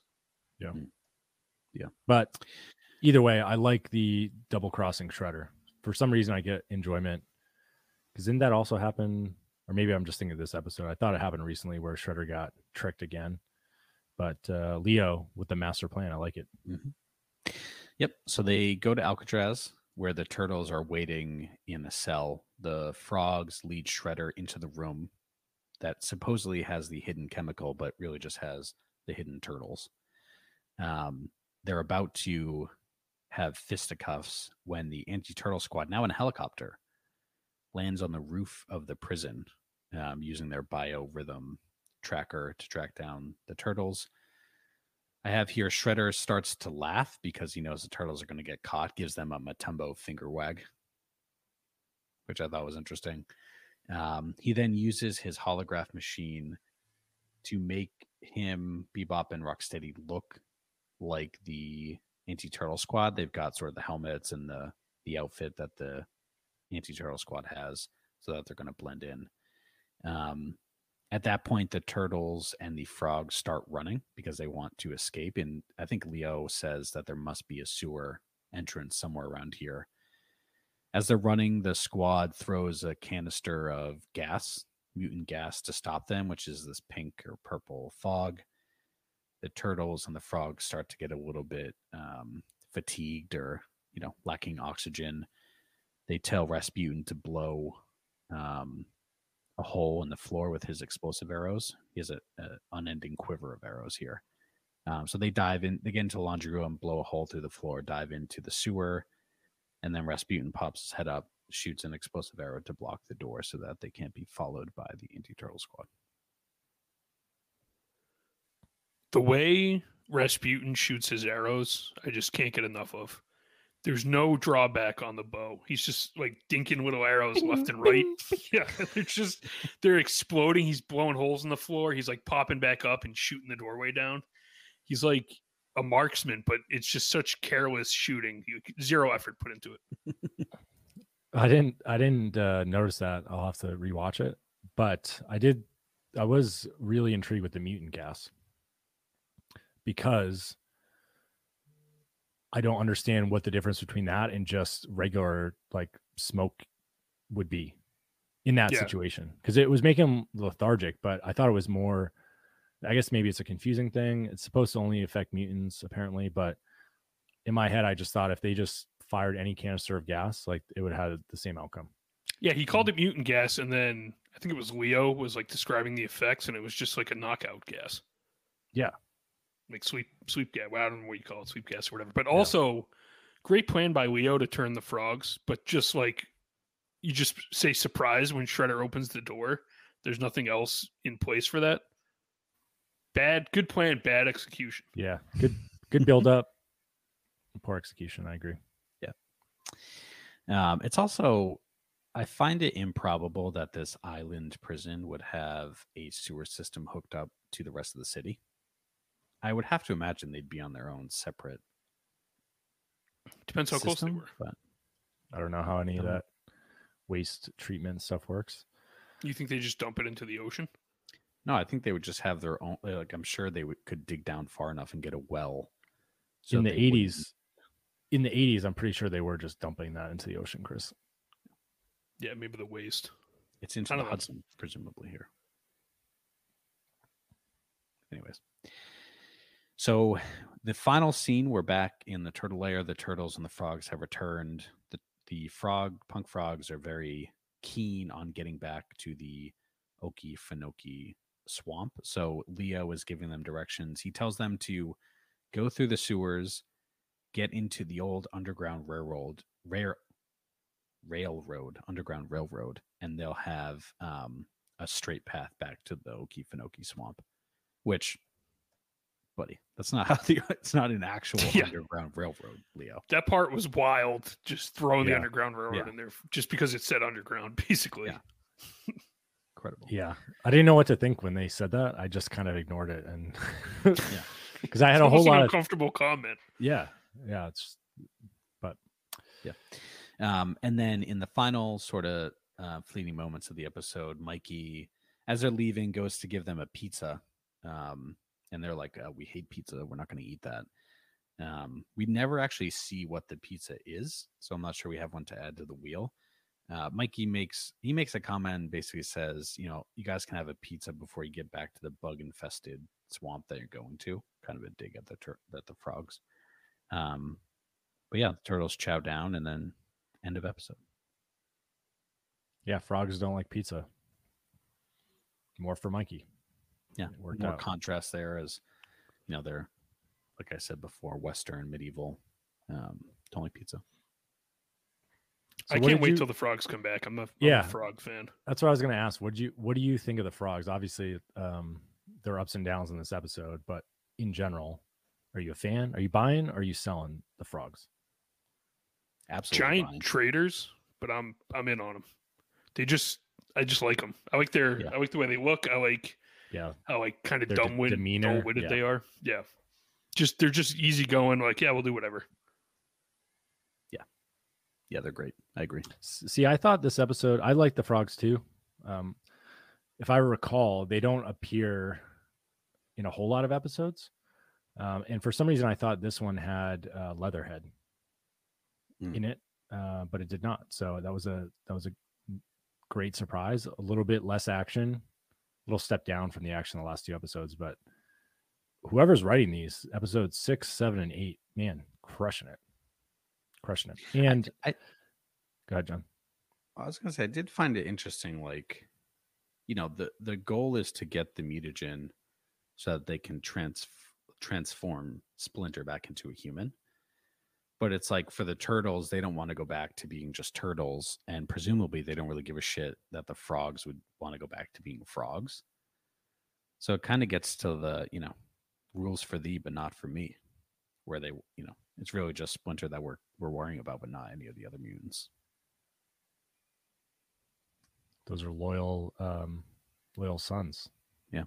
Trying to help. Also, if their goal is to turn Splinter back, they don't really seem to be doing much outside of just hunting down Shredder and trying to fight him. Like, there's no real effort going on apart from just reacting. Which, now that you say that, maybe that's what Donnie's been working on. That's why he's so familiar with the mutagen, is maybe he's like in his lab trying to figure out what turned them into mutants so he can figure out how to undo it. That's the only thing I could play with. But I agree with you. They're really just reacting. They're not being proactive. Which I give Shredder, as like poorly as his plans turn out, he's the only one that's like committed to the game of just whatever it takes. But like he's impatient and he's angry, but he's down for his cause. Yeah, never give up, Shredder. Never give up. Yeah. It's timely though you mentioned that, because the next episode is called Splinter No More. Ooh. So maybe that's some foreshadowing to demutating, Chris. I don't know. We'll see. Ooh, I was just thinking Splinter dies, but Yeah. that can't Maybe. happen because we're not far enough in the show. So now we're going to get into turtleisms. Chris, would you please lead us in the Yeah. in the turtleism? There was a cowabunga that I recall. Oh, There That's was correct. a couple tubulosos, which I thought was interesting because there were two specific references made to how great the surfing is in Florida.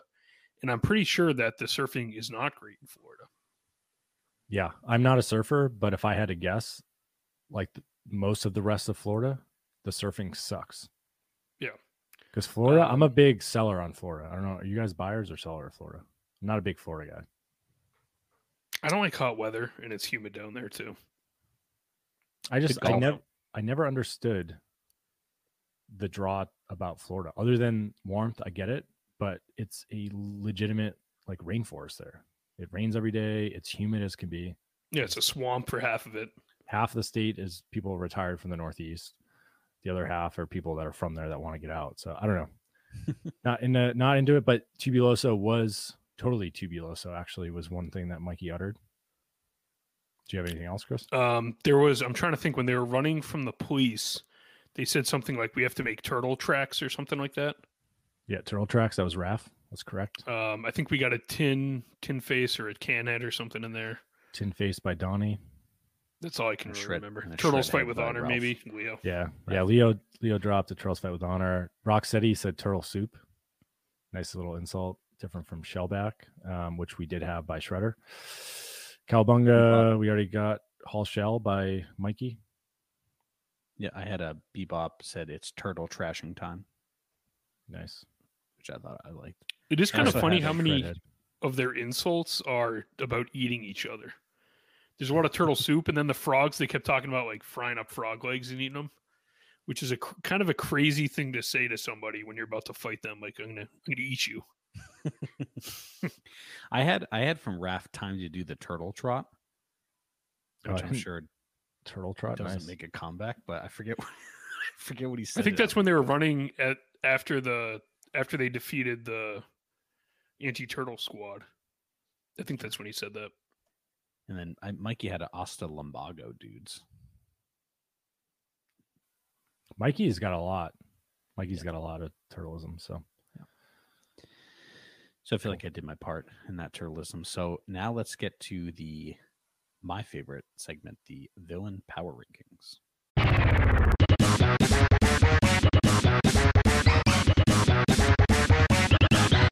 For people that are watching on YouTube, we actually have a new and improved villain power ranking slide presentation. Boom. Guarantee you, Dave is the type that watches on YouTube. So be like Dave. Check out our YouTube. Go to youtube.com and just type in TMNT Shellcast. You'll see everything. The graphics on the, like, looking at the screen right now, we're crushing. I don't really have anything to do with this because I haven't done any of them, but the graphic department is just crushing. Now it's just Big Chris. What happened here? Are you doing that on purpose? No, it's a complete accident, but it's actually pretty funny. It worked out that way. I thought you were doing with that just as I was talking about the graphics. My face No, I meant to hit the mute button. Yeah, so falls in line. You know, John's being modest here. He created this, but like much of our other website or podcast related stuff, we pull heavily from the TMNT video games. So we've got Shredder. This is the scene from Turtles in Time or Hyperstone Heist when Shredder's like in his little robot thing and he's shooting at you. So looks good. Nice job, John. Yeah, very nice. Yeah, that's down there. So just as a quick recap, how we'll do this we'll run through current rankings. We'll debate a little bit on who is going to come on here, who would be villains, and then we can slot them in. But the way that we've organized this, we've got 1 through 10 on the left here. So starting from the top, best to worst so far, we've got Baxter Stockman / The Fly at number 1. Number 2 is Shredder and Oroku Saki. 3 is Krang. 4 is the Mutant Plant. 5 is the Eye of Sarnoth Monsters. 6, Pizza Monsters. 7, Bebop and Rocksteady. 8, General Dragon Granitor. 9, Roadkill Rodneys. And 10, Mousers. We've then taken the remaining 5, at least at this point. We've moved them off to the right just due to inactivity, due to non-appearances. We've still kept them in the order that we ranked them, but they're just off to the right for people's viewing pleasure. But it includes Omnis, Knucklehead, Punks, Crooked, Ninja Turtle Gang, and the Foot Soldiers. Yeah, part of that was just out of ease moving forward because we're going to get more and more villains, so we don't want to be going through 100 rankings. But also, it's kind of like those are the reserves on the bench. They're staying warm to come into the game. They may get bumped up if they get a chance. They may just stay there for the rest of their lives and retire and never play minutes. They're like the Pro Bowl alternates. That's what I would think of them as. Pro Bowl alternates. There you go. Yeah. So I guess maybe let's talk about who we want to consider for this week as villains to rank, because that might play into how we sort of go through this. But I think the 2 up for debate would be the Anti-Turtle Attack Squad. I think they're definitely on there. Yeah, they're definitely villain. Yep. And then the Punk Frogs. I think we put the Punk Frogs on. Yeah, they were villainous. I agree. I think we put them on there because why not? Okay, so we can slot them in, but where do we want to start here?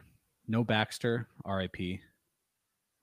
Yeah, so do we, as usual, let's look at the existing board and see if we want to move anyone. And I could kind of see Shredder moving up, maybe, if you guys are in agreement. I can see it staying where it is, but if somebody's going to move, I think Shredder moves up past Baxter. Yeah, I just don't know if Shredder did enough, though. Like, I don't disagree because Shredder put a nice plan together.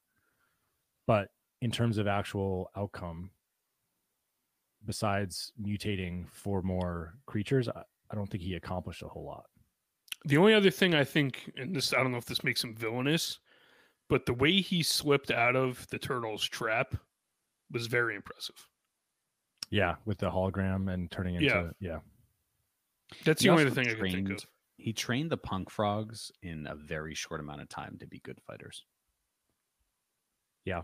And he got to Florida in like record time and back. Yeah.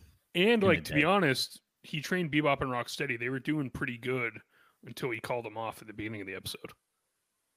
So he kind of like hurt himself and helped himself there. But I can see if it's not enough to get him above Baxter, because Baxter had, honestly, just an incredible run for a couple episodes there, which was like, it reminds me of like UCLA in the 70s when they just won 16 championships in a row.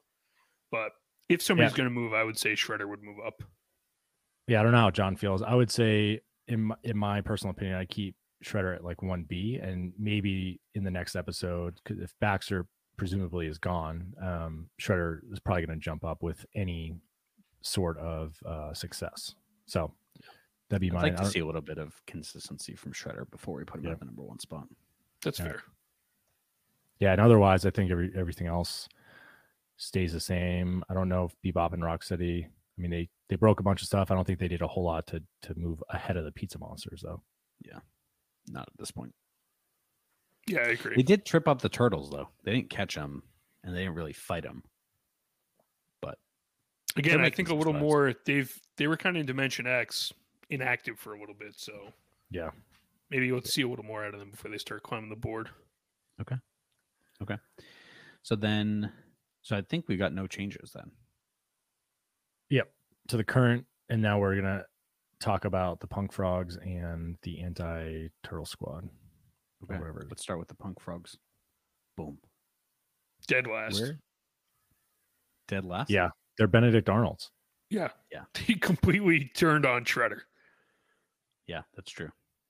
But is that super villainous? I know we talked about this with that Krang turns too. on a villain? Yeah, we talked about that with Krang.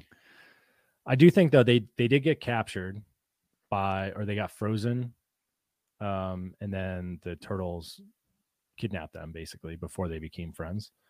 So I think any pro from betraying your evil villain leader probably gets negated by getting captured and frozen. Yeah, and also they kind of always did everything reluctantly. They always hinted that they had good morals, so I don't think they're truly villainous at all. Yeah. So I would would agree. I'd put them probably at the end. Dead last. I agree with that. So the question now is and what's their official term? The anti-turtle squad? Yeah. Or Anti-Turtle Attack Squad. anti-turtle attack squad. ATAS for short. So let's recap what they did. Drove a tank around. They froze the punk frogs, but they're in last place, so they're not that effective. They got beat up by the turtles. Well, at least the tank did. They didn't catch the turtles. They landed the helicopter, threw the mutant gas. So they've got some pretty good tools and weapons. They've got a helicopter, a tank, the tracker, and the gas. But they were pretty ineffective. And I think didn't Captain Hoffman say at the end that the mayor wasn't going to like that, so he was kind of a little bitch boy. Yeah. This is like they had a big unveiling party for these guys, and they did not deliver. Although, technically, they did catch the guy the mayor was after. It's just, it wasn't the turtles that they thought they were the frogs. But they froze them. They didn't catch them, though. Yeah, true. That's a good point. Yeah, I think because of all those deficiencies, I would put them. I think they're below the Crooked Ninja Turtle gang. The question is, are they below the Foot Soldiers, and are they second to last? In my mind, because I don't know. I'm honestly, the Foot Soldiers, apart from that very first episode where they captured April, have they even appeared? I don't think so. First couple episodes, and that's been it. Yeah. They're We in need more Dimension Foot X, though. Soldiers. Chris, Yeah, I'm fine. Where are you thinking? Or John, where are you thinking? Because I could be convinced. I mean, for all these reserves, they all suck mostly, and they have a high potential, but they don't deliver. So I could argue they could go almost anywhere in there. But what's interesting is that we're putting them in villains, but they're like cops. Like they're theoretically. Yeah, not I get what villains, you're saying. They should be on there, I think. Yeah, I just look at it. Are they a protagonist or an antagonist to the turtles? Is the way I look at it. And there just seemed like Captain, what the hell's the guy's name? Hoffman. Like it feels like there's something personal there. I also don't think this is the last we see of them. It feels like there's more to come. So I mean, I'm fine with what Andrew said, putting them under the Crooked Ninja Turtle gang and hoping or knowing that they're going to make an appearance again. Yeah, I agree with that. Yeah, and Captain Hoffman, voiced by Jim Cummings, who that's Winnie the Pooh, is in fact a voice actor for a whole lot of stuff, but Pete from Mickey Mouse for sure. So yeah, Jim Cummings, well done. Yeah, he does a bunch. He does like Winnie the Pooh, Tigger, all those guys. Very nice.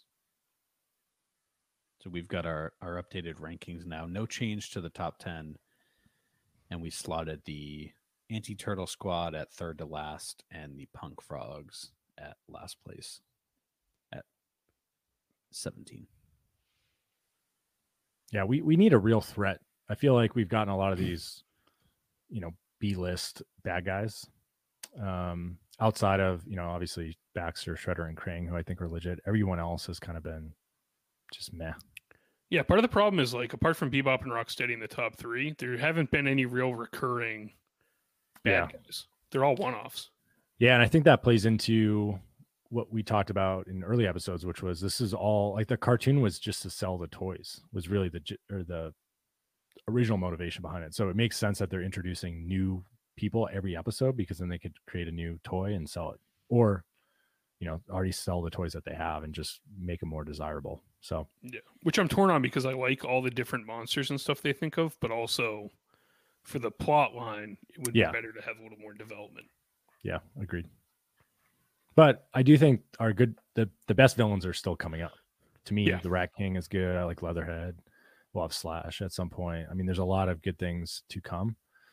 And we're also through season 2. I know there's still, I guess 5 episodes left. So there's still a month of podcasting to do. But once we get to season 3, which was syndicated and is something like 40 something episodes, that's where I if I remember correctly, a lot of the reappearances of the villains and working on some of those plots a little bit more intensely start to happen. There's 65 episodes. It's insane.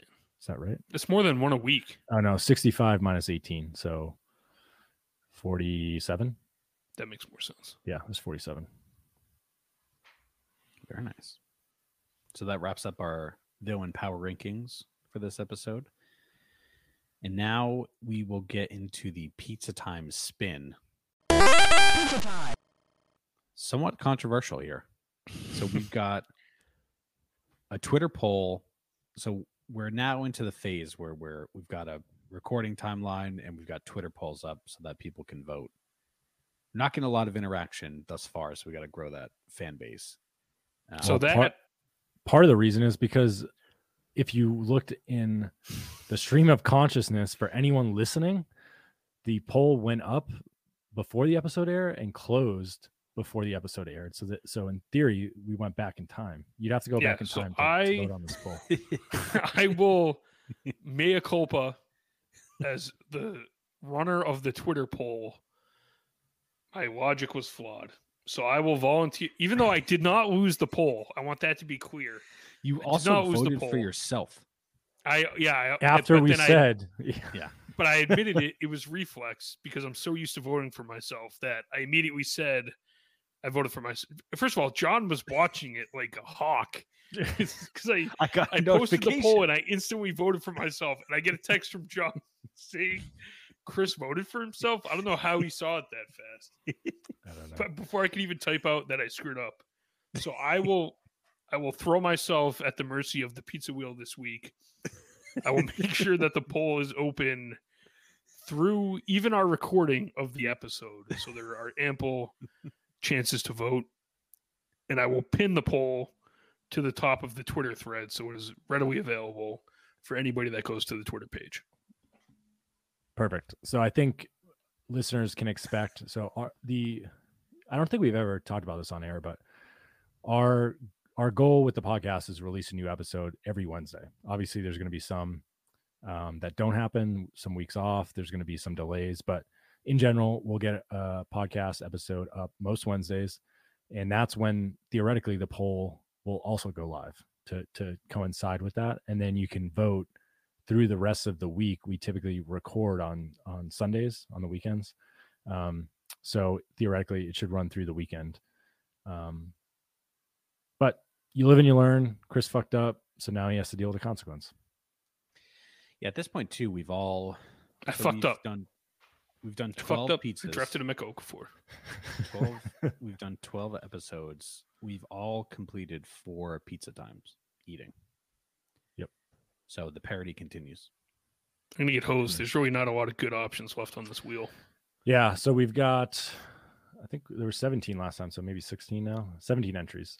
Not going to go through them all, but we've got some really interesting ones like peanut butter and jelly. We've got sashimi, tofu, bean sprout.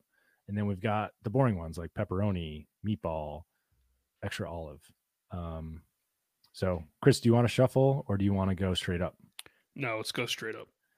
All right. And what are you hoping for? What are you not hoping for? I want sashimi, or I honestly would like an anchovy. I do not want the mint, the gazai I hate anchovy mint. one. Yeah. I mean, odds are you're going to get was an gonna anchovy. say- There's three on the wheel. So, Yeah, here we go. preferably without mint. Spinning. Lots of options. What is that? No cheese, just sauce. This is going. I prefer saucy pizza. That's the what's that? Party pizza? Is that How the hell am I going to make that? You should just order a party I'm pizza. just going to order. I'm going to have to go to my not normal pizza place because I don't want them to think I'm a freak. Just going to get a sauce pizza delivered. Yeah, it says if you just not Chris, listeners, if you just Google party pizza Rhode Island, that's what I expect you to bring to the table. Chris, Those you aren't need to pizzas. drive. You got to drive to Rhode Island and pick up a pizza and bring it. Bring it It's back. basically a Sicilian pizza with no cheese on it. Well, it's also known as bakery pizza. Yeah. So I guess the question is, do you go authentic slice or do you just go frozen pizza and just rip the cheese off? No, I'll go. And this is, to be clear, this is no cheese. This is not extra sauce. It's just Cor- no correct. cheese. However Okay. much sauce you want. It's a no cheese pizza. Well, I feel like once you take the cheese off a pizza, you're surprised at how little sauce is on there. So I'm going to order a pizza with no cheese because I think that means they'll put more sauce on it. I mean, if you look at these bakery style pizzas, there's a lot of sauce on them. I like a lot of sauce. Yeah. Could be worse. All That's right. not. That's probably the middle of the pack of things I'd want. Yeah, that's pretty good. That just sauce was from our last episode. So that wraps up pizza time spin. And now we're in the outro. So I thought it was a good episode. I had a few notes for the writers, the directors, so I'll send those in to them. There was actually one, more or less Easter egg that was in the episode where when they were interviewing the mayor of New York, in the background on the building was Kubiak, Oh, really? I didn't even catch that. just the director. Yeah, so just a little. I was going to look up and and see who the mayor was at the time to see if they did an accurate depiction, and then I forgot about it. So any parting thoughts from you guys? Well, as I mentioned earlier, next episode is Splinter No More. I was just looking at the writer. So it's Michael Reeves. And Michael Reeves also wrote Invasion of the Punk Frogs. Oh. So should be a good episode. Case of the Killer Pizzas, who wrote that one? Enter the Fly. Should be a good episode. I mean, overall, I'm looking forward to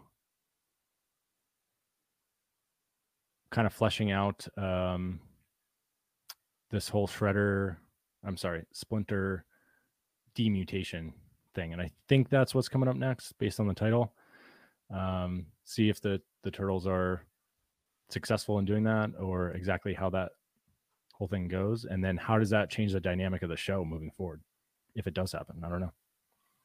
Yeah, I'm curious because I forget how many episodes are in season 2. I think we're coming up on the end. So I'm curious if they start to build, because there's a big at the end of last season where Shredder got launched into Dimension X. So I'm curious if they start to build the plot to kind of get a finale in for this season or not. Yeah, that's true. I mean, will we ever see Baxter again? That's a good question too. Yeah, Or the Punk disagree. Frogs, for that matter. I hope we see Baxter. I miss him. I miss the little guy. Yeah, I know this is about the frogs, and I like the frogs, but I didn't like Baxter at first. But Baxter might be my favorite villain right now. Yeah, snarky Baxter is the best version of Baxter. Yeah, like unsettled, throwing quips. Yeah. But the Punk Frogs, I think are welcomed. It's nice to have allies for the Turtles. I feel like we haven't had a whole lot of allies that are, especially mutants. So we're kind of seeing these super teams form. Shredder and his mutants, and then the Turtles and theirs. Yeah, plus the Neutrinos, who just into the ether, haven't heard from them in a while. So curious. It's funny because the way they describe Dimension X isn't ever how you see it now, of like this ultimate battlefield. It's just always, I mean, you get the close-up shot of the Technodrome and everything, but it just seems like it's a red planet. Mm-hmm. Yeah. John, anything you're specifically excited or surprised about?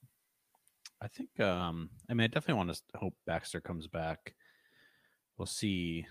I don't know. I feel like Bebop and Rocksteady are going to take bigger roles just because they're back in Earth. And then there's a little bit of foreshadowing on returning the Technodrome from Splinter. So I feel like we got a lot going on. So I'm excited. Yeah, and just to plant the seed of interest, I guess we've got Splinter No More, New York's Shiniest, Teenagers from Dimension X, The Catwoman from Channel 6, and Return of the Technodrome are the last 5 episodes. So we're building towards something. We'll see what it is.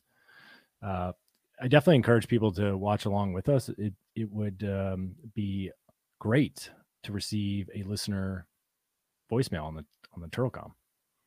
One way you could do that, you could watch the episode. You could go to our website, tmntshellcast.com, click on the TurtleCom voicemail button, the big green one right there on the front page, and then leave us a question, or even Dave, if you're out there. Dave, if you watch this episode and call in and suggest a segment topic, we will do it.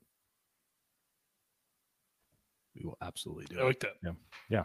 Or anyone. I mean, it Meanwhile- doesn't have to be Dave. Be like Dave. Be a good award-winning listener. But anybody that calls in, has an idea, comment, we'd love to do it. Maybe we'll even get so many someday that we'll do a whole episode of just TurtleCom voicemails. Yeah. I need to harass the roommate. She has not been listening to the podcast. Not Which an is award, unbelievable. not an award-winning listener. It is a busy time of year, so I'll give her that. But Yeah, and what better way Yeah, to but- work than while listening to a great podcast? that's what I'm saying. It's funny, although she does hear some of it just as Through we're the walls? recording. So Yeah. she gives feedback. She laughs. Things are funny. So we're doing something, but we got to get those. We got to pad the stats here. So Cool. All right, Well, good show. Well, Good show. we'll see Yeah. you guys next week. See you in a week. Cowabunga.